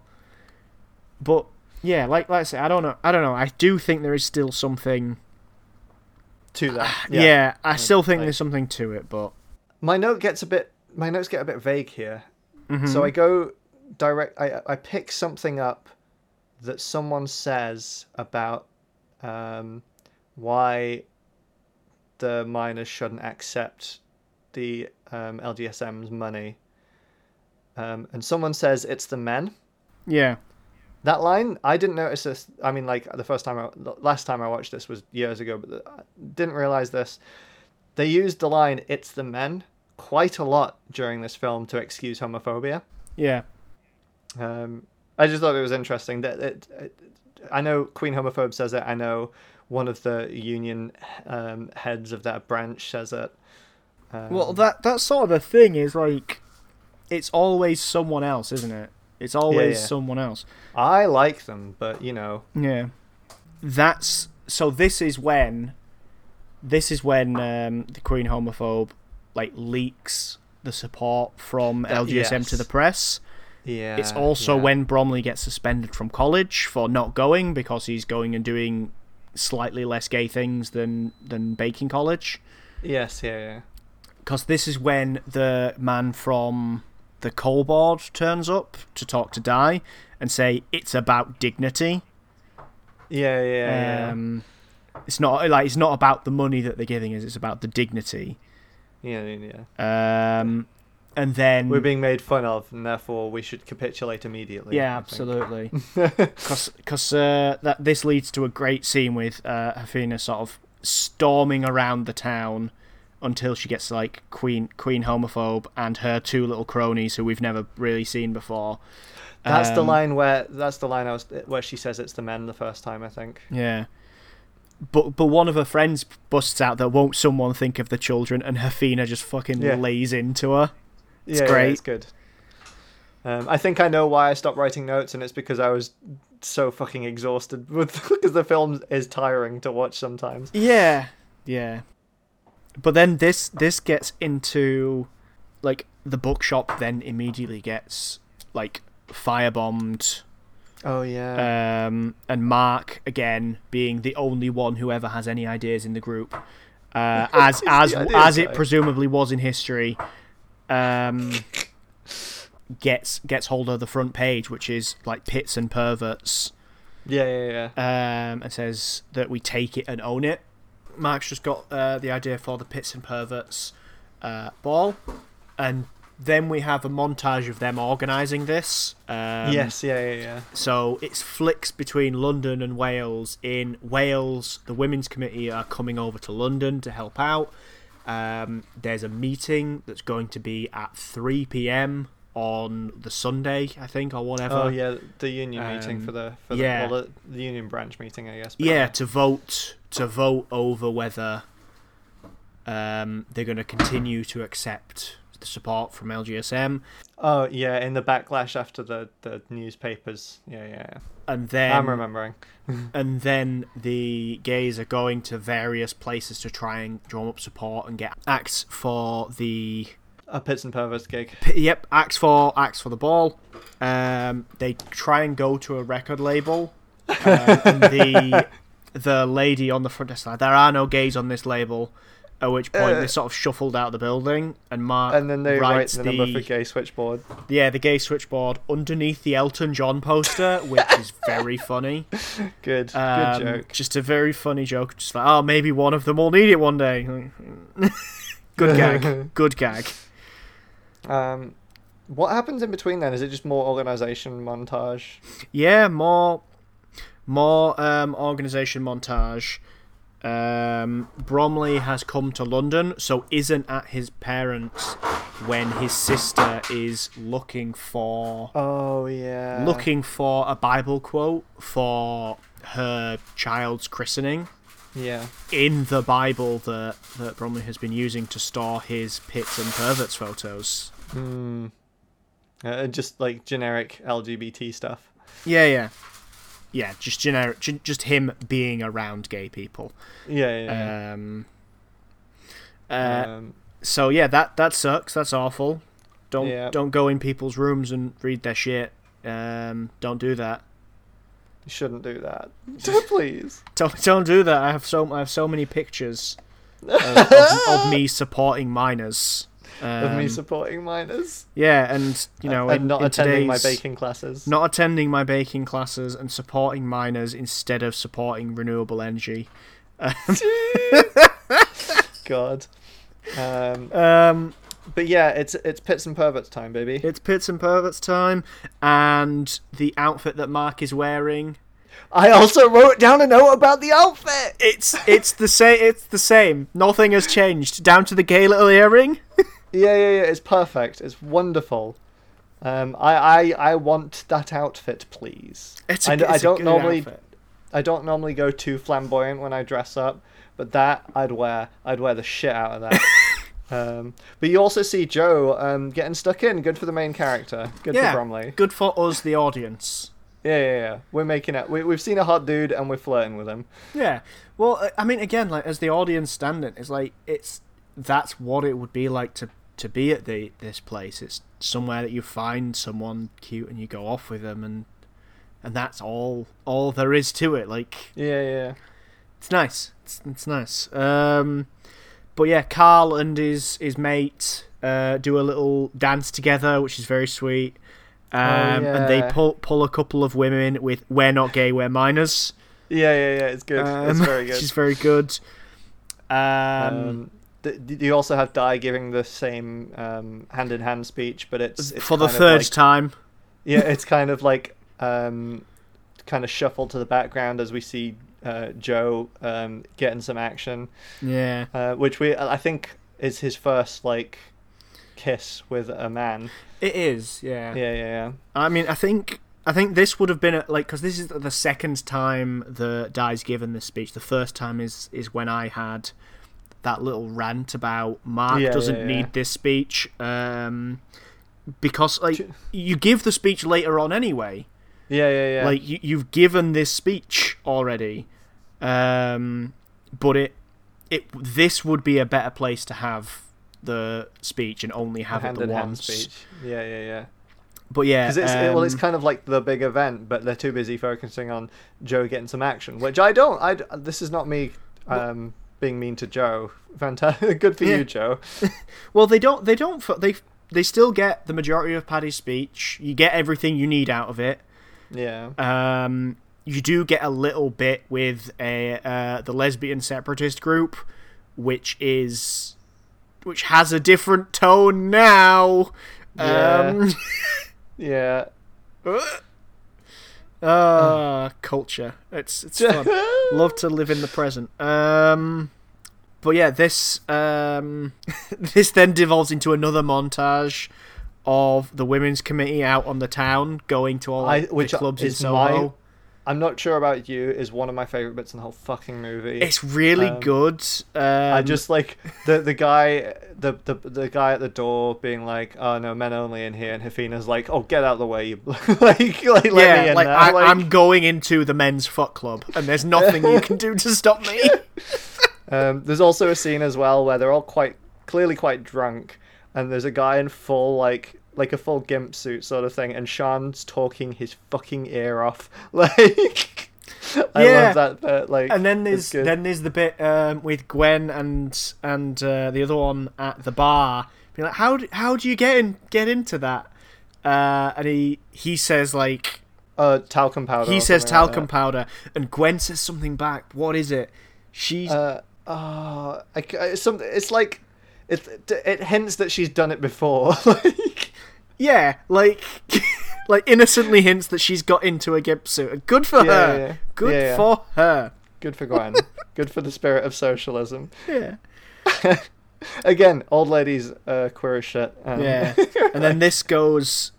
We can't have a moment out on the town in the 80s before like without AIDS coming into it and fucking. Oh yeah, and you have Mark's ex-lover. Yeah, someone that Mark slept with. And he's like absolutely trashed and says to him like it's a farewell tour or something. Yeah, he's on his sort of farewell tour. Yeah. And they don't actually. I don't think they actually say AIDS or anything, but it's just like it's heavily AIDS. implied. Like, yeah. He just says, "Please take care" as he gets dragged off. Yeah. And then this comes back into the final iteration of this bit, the final and most powerful iteration of Steph supporting. Oh yeah. Steph supporting Gale. I'm sure it's Gale, but either way, Steph is supporting Gale, and I'm writing down, do you think they explored each other's bodies and then they make out? It's so good. Yeah. God. I mean, you can probably talk about consent at that scene, but because she fucking launches into Steph. There is no holding back there. She could have taken Steph heads clean off at that point. But yeah, Steph, while shocked, found it very funny. I would as well. Converted another one. Fantastic. Yeah. Well, I mean, she was there talking about because Gail was there talking about it was 16 when I got with my Alan, and sex is just for the men, and Steph going no, it's absolutely not. Yeah. And then finding a Welsh housewife to make out with, Steph living the life that we all dream of. Yeah. And then, so they're all having a fun time in Jonathan and Gethin's bedroom. Mm-hmm. Which they shouldn't have been. They shouldn't have been rummaging through his stuff. Shouldn't be rummaging around in his stuff, pulling out his dildos, finding his playgirls. It's a massive fucking dildo. It's not that big. It's an average sized dildo. Whatever. But they have fucking what's the line that Hefina says? Oh God, that takes me back, and I'm just like, oh my God, like staring at the naked dude in the playgirl. Yeah. Good, very good. It's a good scene. They shouldn't have been doing that, but it's a good scene. Yeah, it's fun, but no, don't do that. And then again, this film immediately needs to take the high that you've got and ruin it. Yeah. Bromley goes home. Because Bromley goes home to have a very awkward conversation. He's been kicked out of high school, and they found all his gay materials. Yeah, and then you don't hear you see it's a silent shot, or I think there's music playing over it actually, but there's of the dad losing his shit. Yeah, the dad. You don't hear the dad speak. Yeah. But you see him losing his shit, and the mum's crying, and the mum again. The mum sort of comes to Bromley in his bedroom later on and goes, "Oh, it's a terrible life, and we don't want that for you, and we just don't want you to suffer," sort of thing. And she attacks it from two different angles at one point. I think at one point she comes in, it's we care about you, and another's it's an awful life, and then I can't remember the exact words that she uses, but it's very inconsistent, but in such a way that if you were having a bit of a trauma episode from your dad losing his shit with you, you'd probably just go along with it. And that line fucks me up a little bit because I've heard these words before. Oh yeah, I have heard those exact words before. Yeah. Just we're worried about you, and there's an extent to which it's not her fault, the mum's fault in this situation. Yeah. Because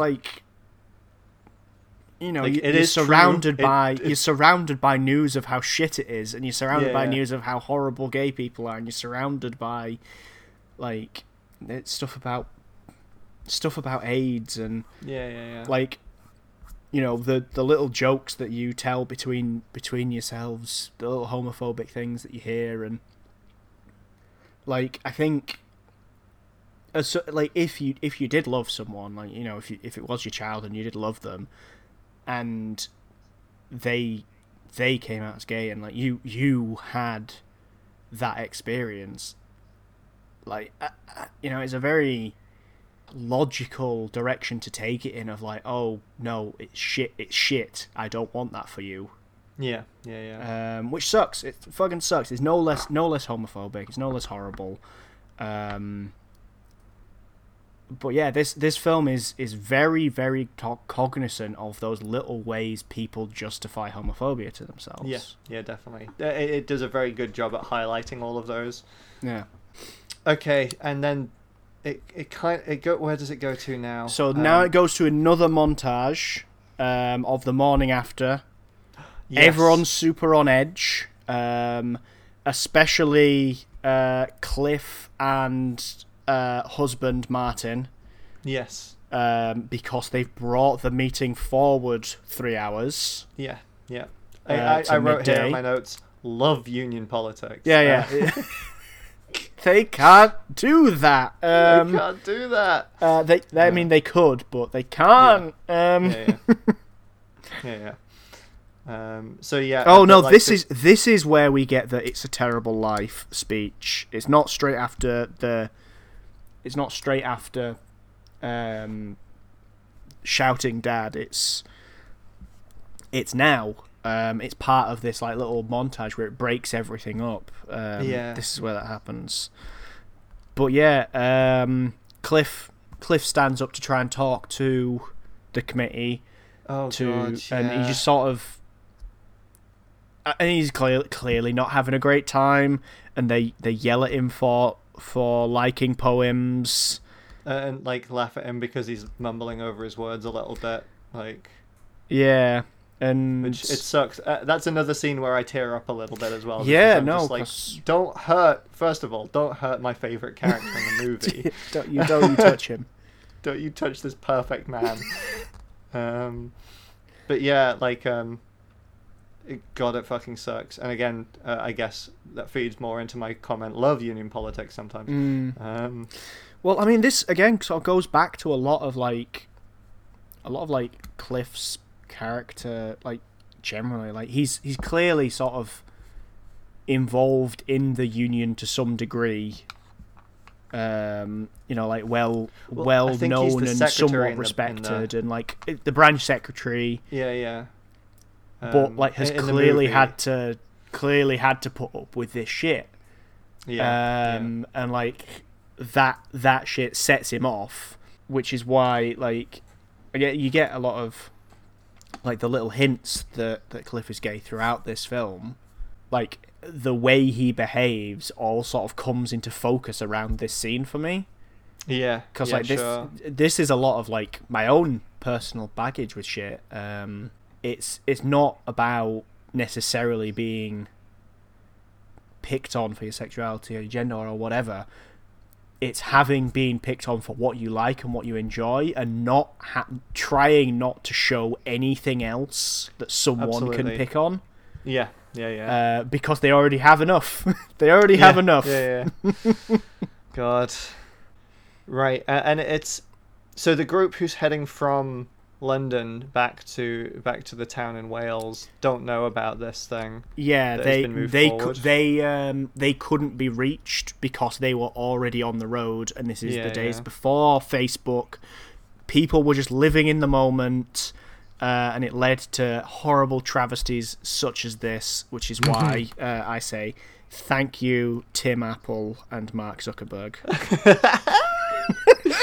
This episode's been sponsored by Meta. By Meta and Alphabet Inc. No legs in this film. There's no legs. We despise the Black Leg Miner because we're sponsored Because by he has Meta. legs. Because he has legs. God's sake. Fuck off. Jesus Christ. I'm proud of that. Yeah. I shouldn't be, but I am. But yeah, they arrive back in the Deviant bus just as the vote gets out. Yeah. And Cliff is clearly still ashamed of himself, which is where we get to Hefina talking to Maureen, Queen Homophobe, who starts talking about articles. I've got articles. I've seen articles. I've read articles. Yeah. So fuck off. And this is where Cliff turns around and reveals that, like, he's her dead husband's brother. Yeah. And she's been sort of using her dead husband as like, oh, my husband would never have stood for this. And he sort of, this is where he reveals, oh, I'm his brother, and he never would have wanted this, and sort of he shames her. Yeah. But obviously it's too late for that. And we also get, I think, Di talking to Mark Ashton here. Yes, there's a line here. Don't that I give it wrote all down. to the fight. Yeah, that's it. It's just like, fucking hell. Save some for home.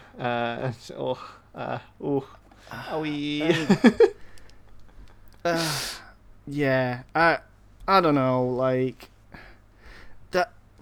that's sort of the fucking thing. Like this line is good and correct, but doesn't sit right with me. Yeah, for sure. Because like the problem most people have isn't that they're giving it all to the fight. The problem is that like people give it all to the fight because most people aren't giving anything. Yeah. So like someone has to make up the numbers. The broad coalition of the left being like 3 people. Yeah, 3 people in 6 different committees. Yeah.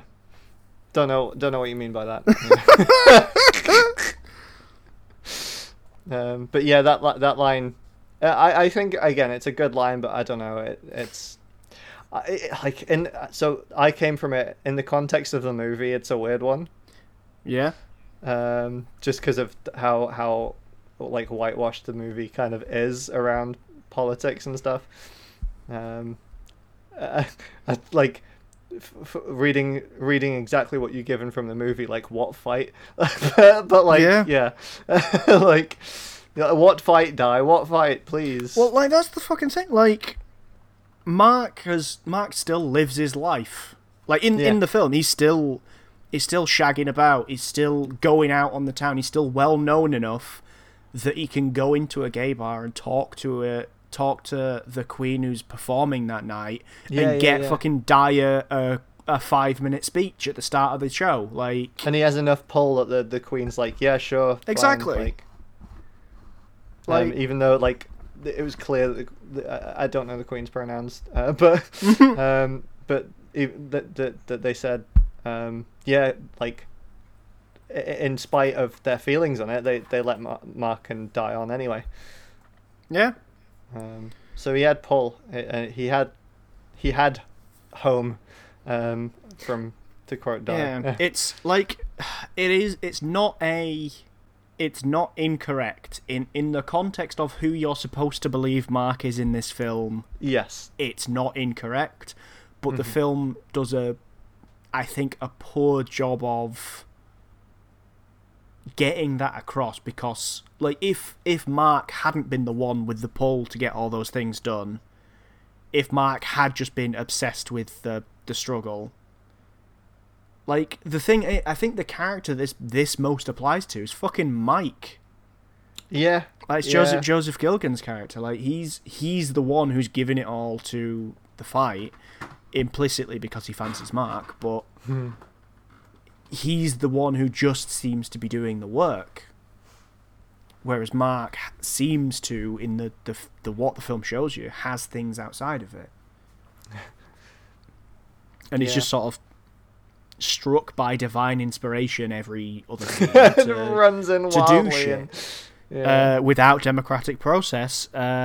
This is a Lesbians Against Pit Closures support podcast.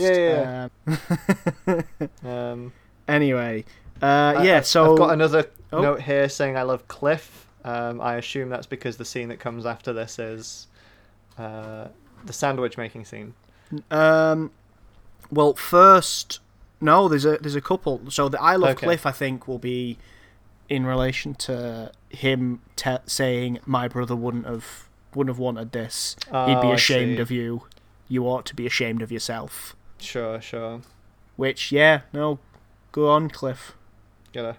But yeah, the lesbians and gays are sent packing, and the coalboard fella stands there feeling like a tit because he sees the thousands of pounds that they raised. Oh yeah, like they throw the money at the desk. Yeah, they literally throw the money at him. You see one of the homophobe children go, "Whoa!" Like, look at all this wonga. Yeah. I say children. He's like a grown ass man, but Yeah.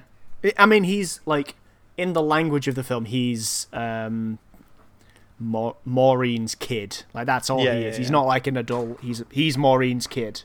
yeah, But yeah, this leads. The next scene then is Gethin getting pissed off and going out God. to book it on his own, and Yeah. he gets gay bashed. he does. Yes. They establish early on in the film, actually, one of the rules is that no one goes on their own. They say it quite a few times, don't they? Yeah. Yeah. And then, yeah, and I don't know, the line that the person tries to initiate a conversation with Gethin as well is like very like alarm bells immediately in my head. Like, Yeah, yeah. when it's like, oh mate, come on, I just want to talk to you, and you're like, oh, danger, okay. Yeah, yeah. Like, yeah, I just want to talk is Yeah, never a it's good preface like- for anything. Like, I'd be more comfortable with someone coming to me and like, do you want to get stabbed? Like, okay, Yeah. I know where I'm at now. But yeah, this then goes into Steph trying to find Bromley, but Bromley's being kept under house arrest by his Yeah. mum, who lies to him about Oh yeah, Steph's telling him want to tell him about Gethin. wants to get Gethin. Then this next scene is Cliff coming out to Hafina saying, well, I can't speak for everyone, but I've known quite a while, since about 1968. Yeah. Yeah, and there's a really nice, like, the shots framed really nicely here, where they're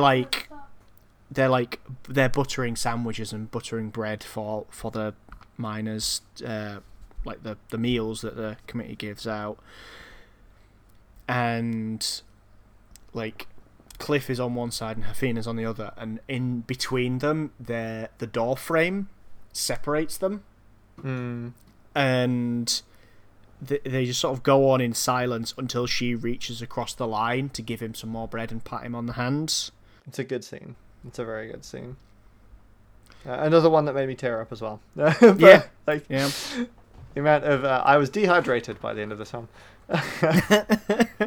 Yeah, this then goes on to the next scene of like the miners had used the money raised by LGSM to get a van with LGSM's logo on it.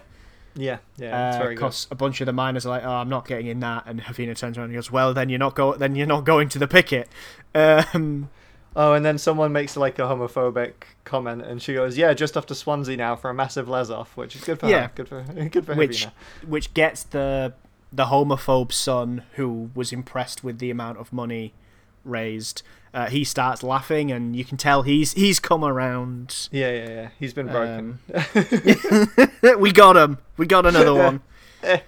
Oh, and then is this the bit where Bromley escapes and comes to the village? Bromley escapes and goes to the village. Yeah. And he has that conversation with Mark that didn't happen in real life. Well, so it starts off with the there's a little bit of the newscast of the National Union of Mine Workers had voted to go back to work, which is when Bromley leaves. He's like, right, well, I've got to go back and support them.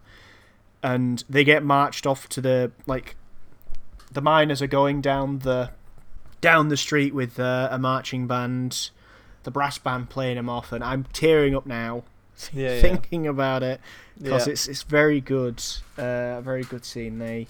That like community celebration of struggle is like heartbreaking. Yeah, I mean, like they've definitely put over like a color muting filter over that whole scene, because everything is very grey. Like, yeah, well, yeah. Just to really drive the point home, everyone feels sad, and understandably. But like, yeah, they march off. Yeah, they march off. Cliff sees Bromley and gives him a wave. Yeah. And I think they clap him a bit, don't they? Or something? They do, yeah. Yeah. But yeah, then this is the conversation between Mark and Joe. Yeah. Bromley, which didn't happen. Didn't happen. But like the tone of this yelling is really weird, because It is Mark's yelling at Bromley about, like, just sneaking off and not talking to him and not owning up to what you've done, and like he'd literally just done the same thing to LGSM. Like that's what he did. Yeah, He just when the miners stopped accepting support, he storms off, and Yes. because Mike's yelling after him, "Where you going?" and he's like, "Oh, fuck off and get your own ideas for once." Yeah. Which, again, there's no democratic process. You can't be a tyrant and pissed off at the people that you're tyranting over. Mark. Fictional Mark. Fictional Mark. Well, he said, what's a line he says to Bromley? There's like, have some pride, life is short, and then gives him a I'm discreetly out, or discreetly gay. I'm discreetly gay with the pink triangle. I don't know. That scene is odd. That scene is odd, but it feels like Mark's sort of yelling at himself there almost. Yeah. It's as I say, weird. Well, I mean, like, as like the self-insert character is there to put us in the situation where certain conversations were had, but I guess in a situation where the movie writers wanted us to know that Mark was having this conversation with himself, then maybe Joe would be a good insert to there. shout at the audience. Yeah. But yeah, this is where he finds out about Gethin, and Shan drives him straight there. Because Gethin is still in hospital at this point because he got gay bashed real good. Yeah. Or real bad, I suppose. I was going to say, this is also where, like, when they get to the hospital, is where it's revealed that Jonathan has HIV and is, like, the second person to have been diagnosed with it in the UK. Yeah. I don't think we said Jonathan is a real person as well. Jonathan is a real person who is still alive at time of recording. Yeah. Like, fucking good for him. I know, truly wild. Like, it's the grass. Sorry, like, it's the grass. His picture on Wikipedia, he does have a silly little soul patch, but I'm gonna forgive him. We'll forgive him. He gets that one. He did the sexy dance. It's fine. He knows the lyrics to Tainted Love and screamed them at the start of the film. It's all good. and after that, like, Sean drops Bromley back off at the little garden party.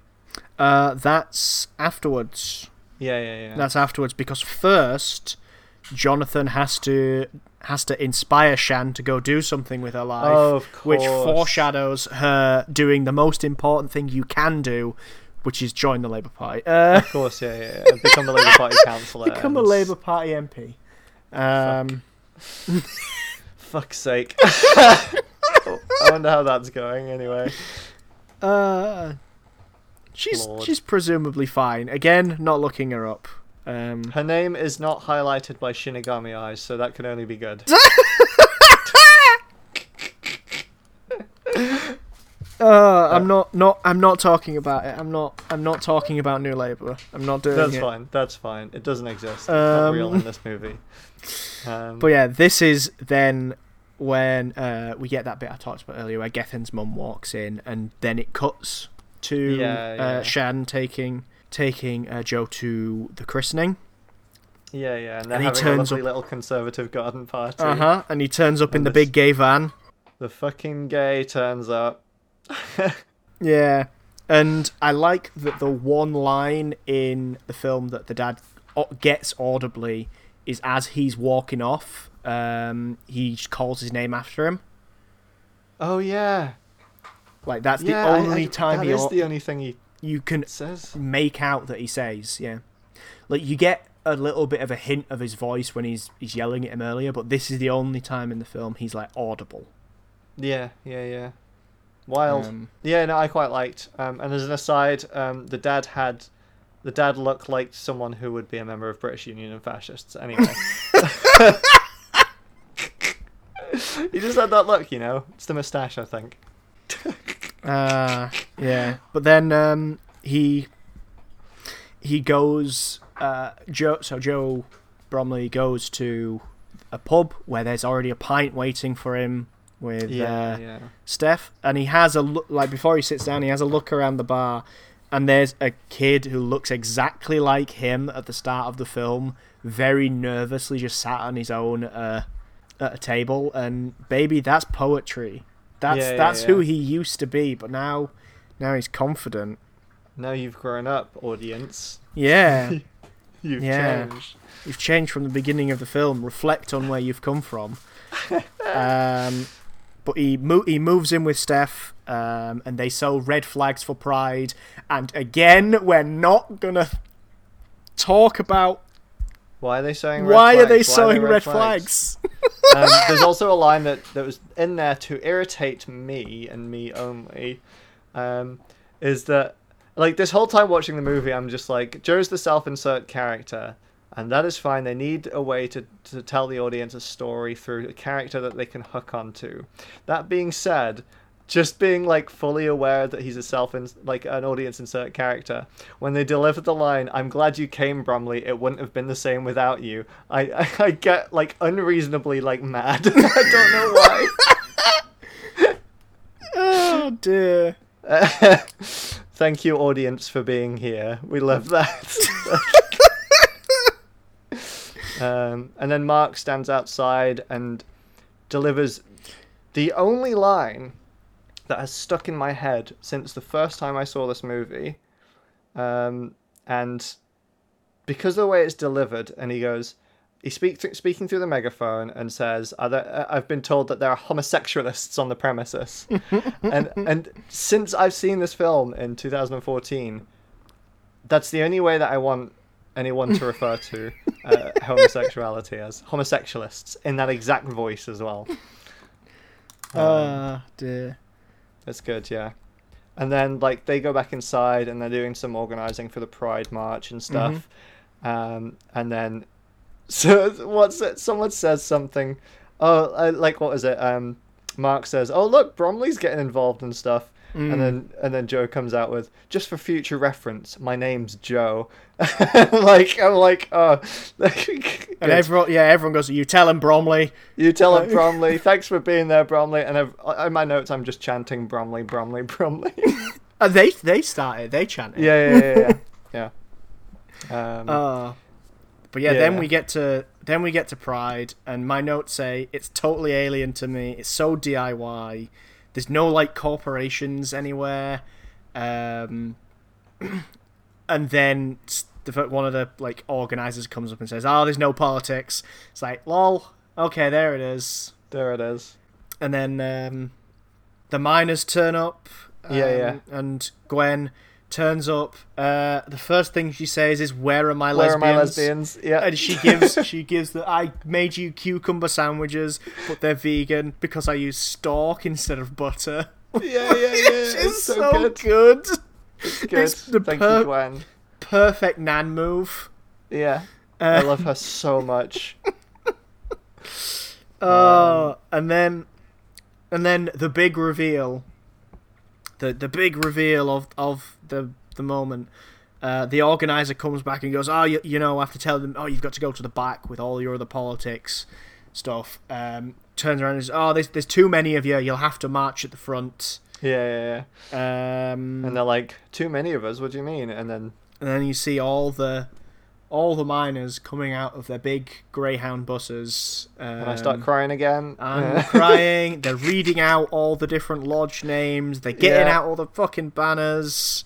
And one of the homophobe twins is there. Shot lingers on them getting out.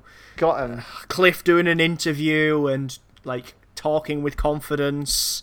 Oh yeah, and what's the lady say to him? It was like, "It must have been weird, a load of gays turning up to your village or something." And he was like, "Why would that be weird?" And then gives like an eyebrow. Yeah, he does the Bill Nye eyebrow. It's like, baby.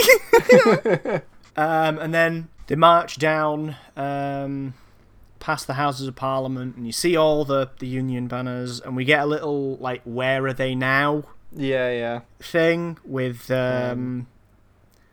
like the characters who were real. And it also includes a bit about the fucking Labour Party enshrining It does, yeah. LGBT A year after rights. the strike ended, a motion was tabled at the Labour Party conference to enshrine gay and lesbian rights into the party's manifesto, and I wrote next to that, "Whoa, neat, I wonder how that's going." Yeah. Jesus fucking Christ, this bit. Yeah. It's such, like, it's...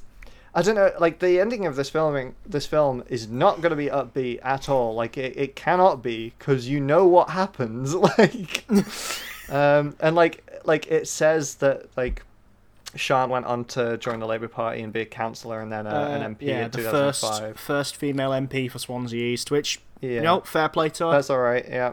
And then it goes on to Mark and stuff, and then says, Mark continued to fight for political and civil rights causes. You're like... What political and civil rights causes, please, for the love of Christ? But then, like, says like he died of HIV literally the next year. Yeah, Like it's a stinger.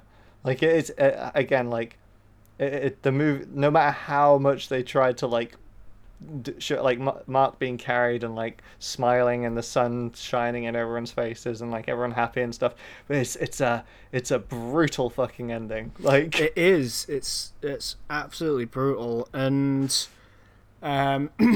like we get the final shot of the film is the banner that Di's been talking about the whole time. Yeah. And over the whole thing, because they could not leave the man out, is the song "There Is Power in a Union" by Billy Bragg. They couldn't leave him out of it. They can't. Oh my god, it's good. It's good, but the whole bit about like the Labour Party enshrining gay and lesbian rights because of the block vote from the National Union of Mine Workers, which won. Yeah, cool, that's great. Good. Yeah. But like the idea that was it, like that was the end goal, like that's the best you can get. Yeah. Especially like with the hindsight of like this came out in 2014. When it came out in 2014, the idea that was the end goal was fucking laughable and pathetic. Yeah.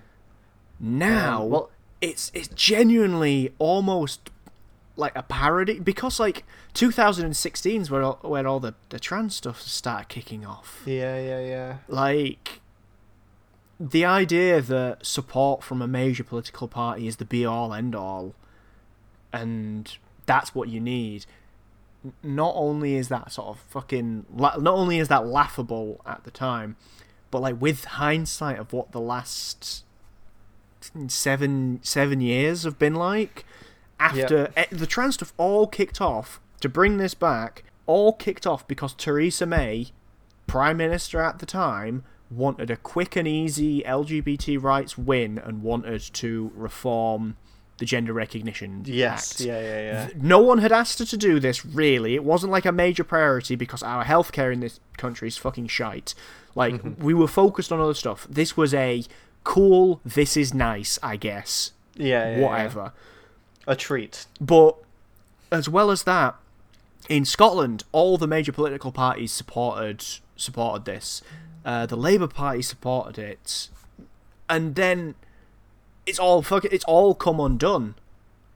So the idea that getting a major political party on side with your cause is the end goal is just like, it's sick. It's sick to portray it that way. Like if you were to come out, if you were to sort of make that point now, it would genuinely be a horrible. You'd get called a nonce on Twitter. I'd call you a nonce on Twitter. Yeah, like at the time I can sort of forgive it. It's laughable and it's liberal in its outlook, but that's the ideology of this film, despite being about trade unionists, communists, working class revolution, working class organisation and solidarity. It's a very liberal in its outlook film, and you can sort of forgive that. But like with 6 fucking years, like 9 years of hindsight. Oh Christ! From this film coming out, it's a sick joke. Like genuinely, it is. Yeah, it is. It is. Yeah, no, like fuck. I mean, I was just thinking about 2014. When was it that gay marriage became a thing? That was 2015, wasn't it? England and Wales since March 2014.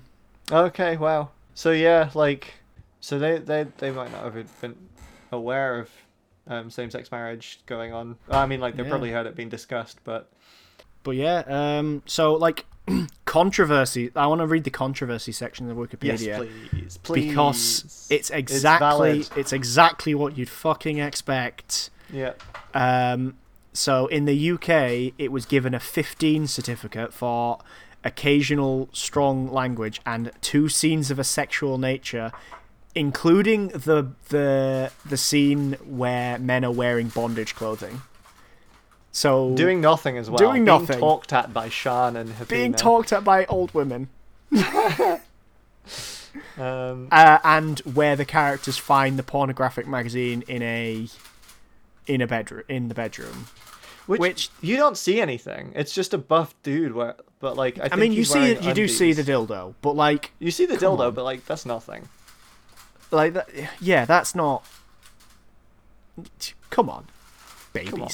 Yeah, so like there was the controversy here was that it was specifically applied due to it being gay, which I find it hard to argue with that.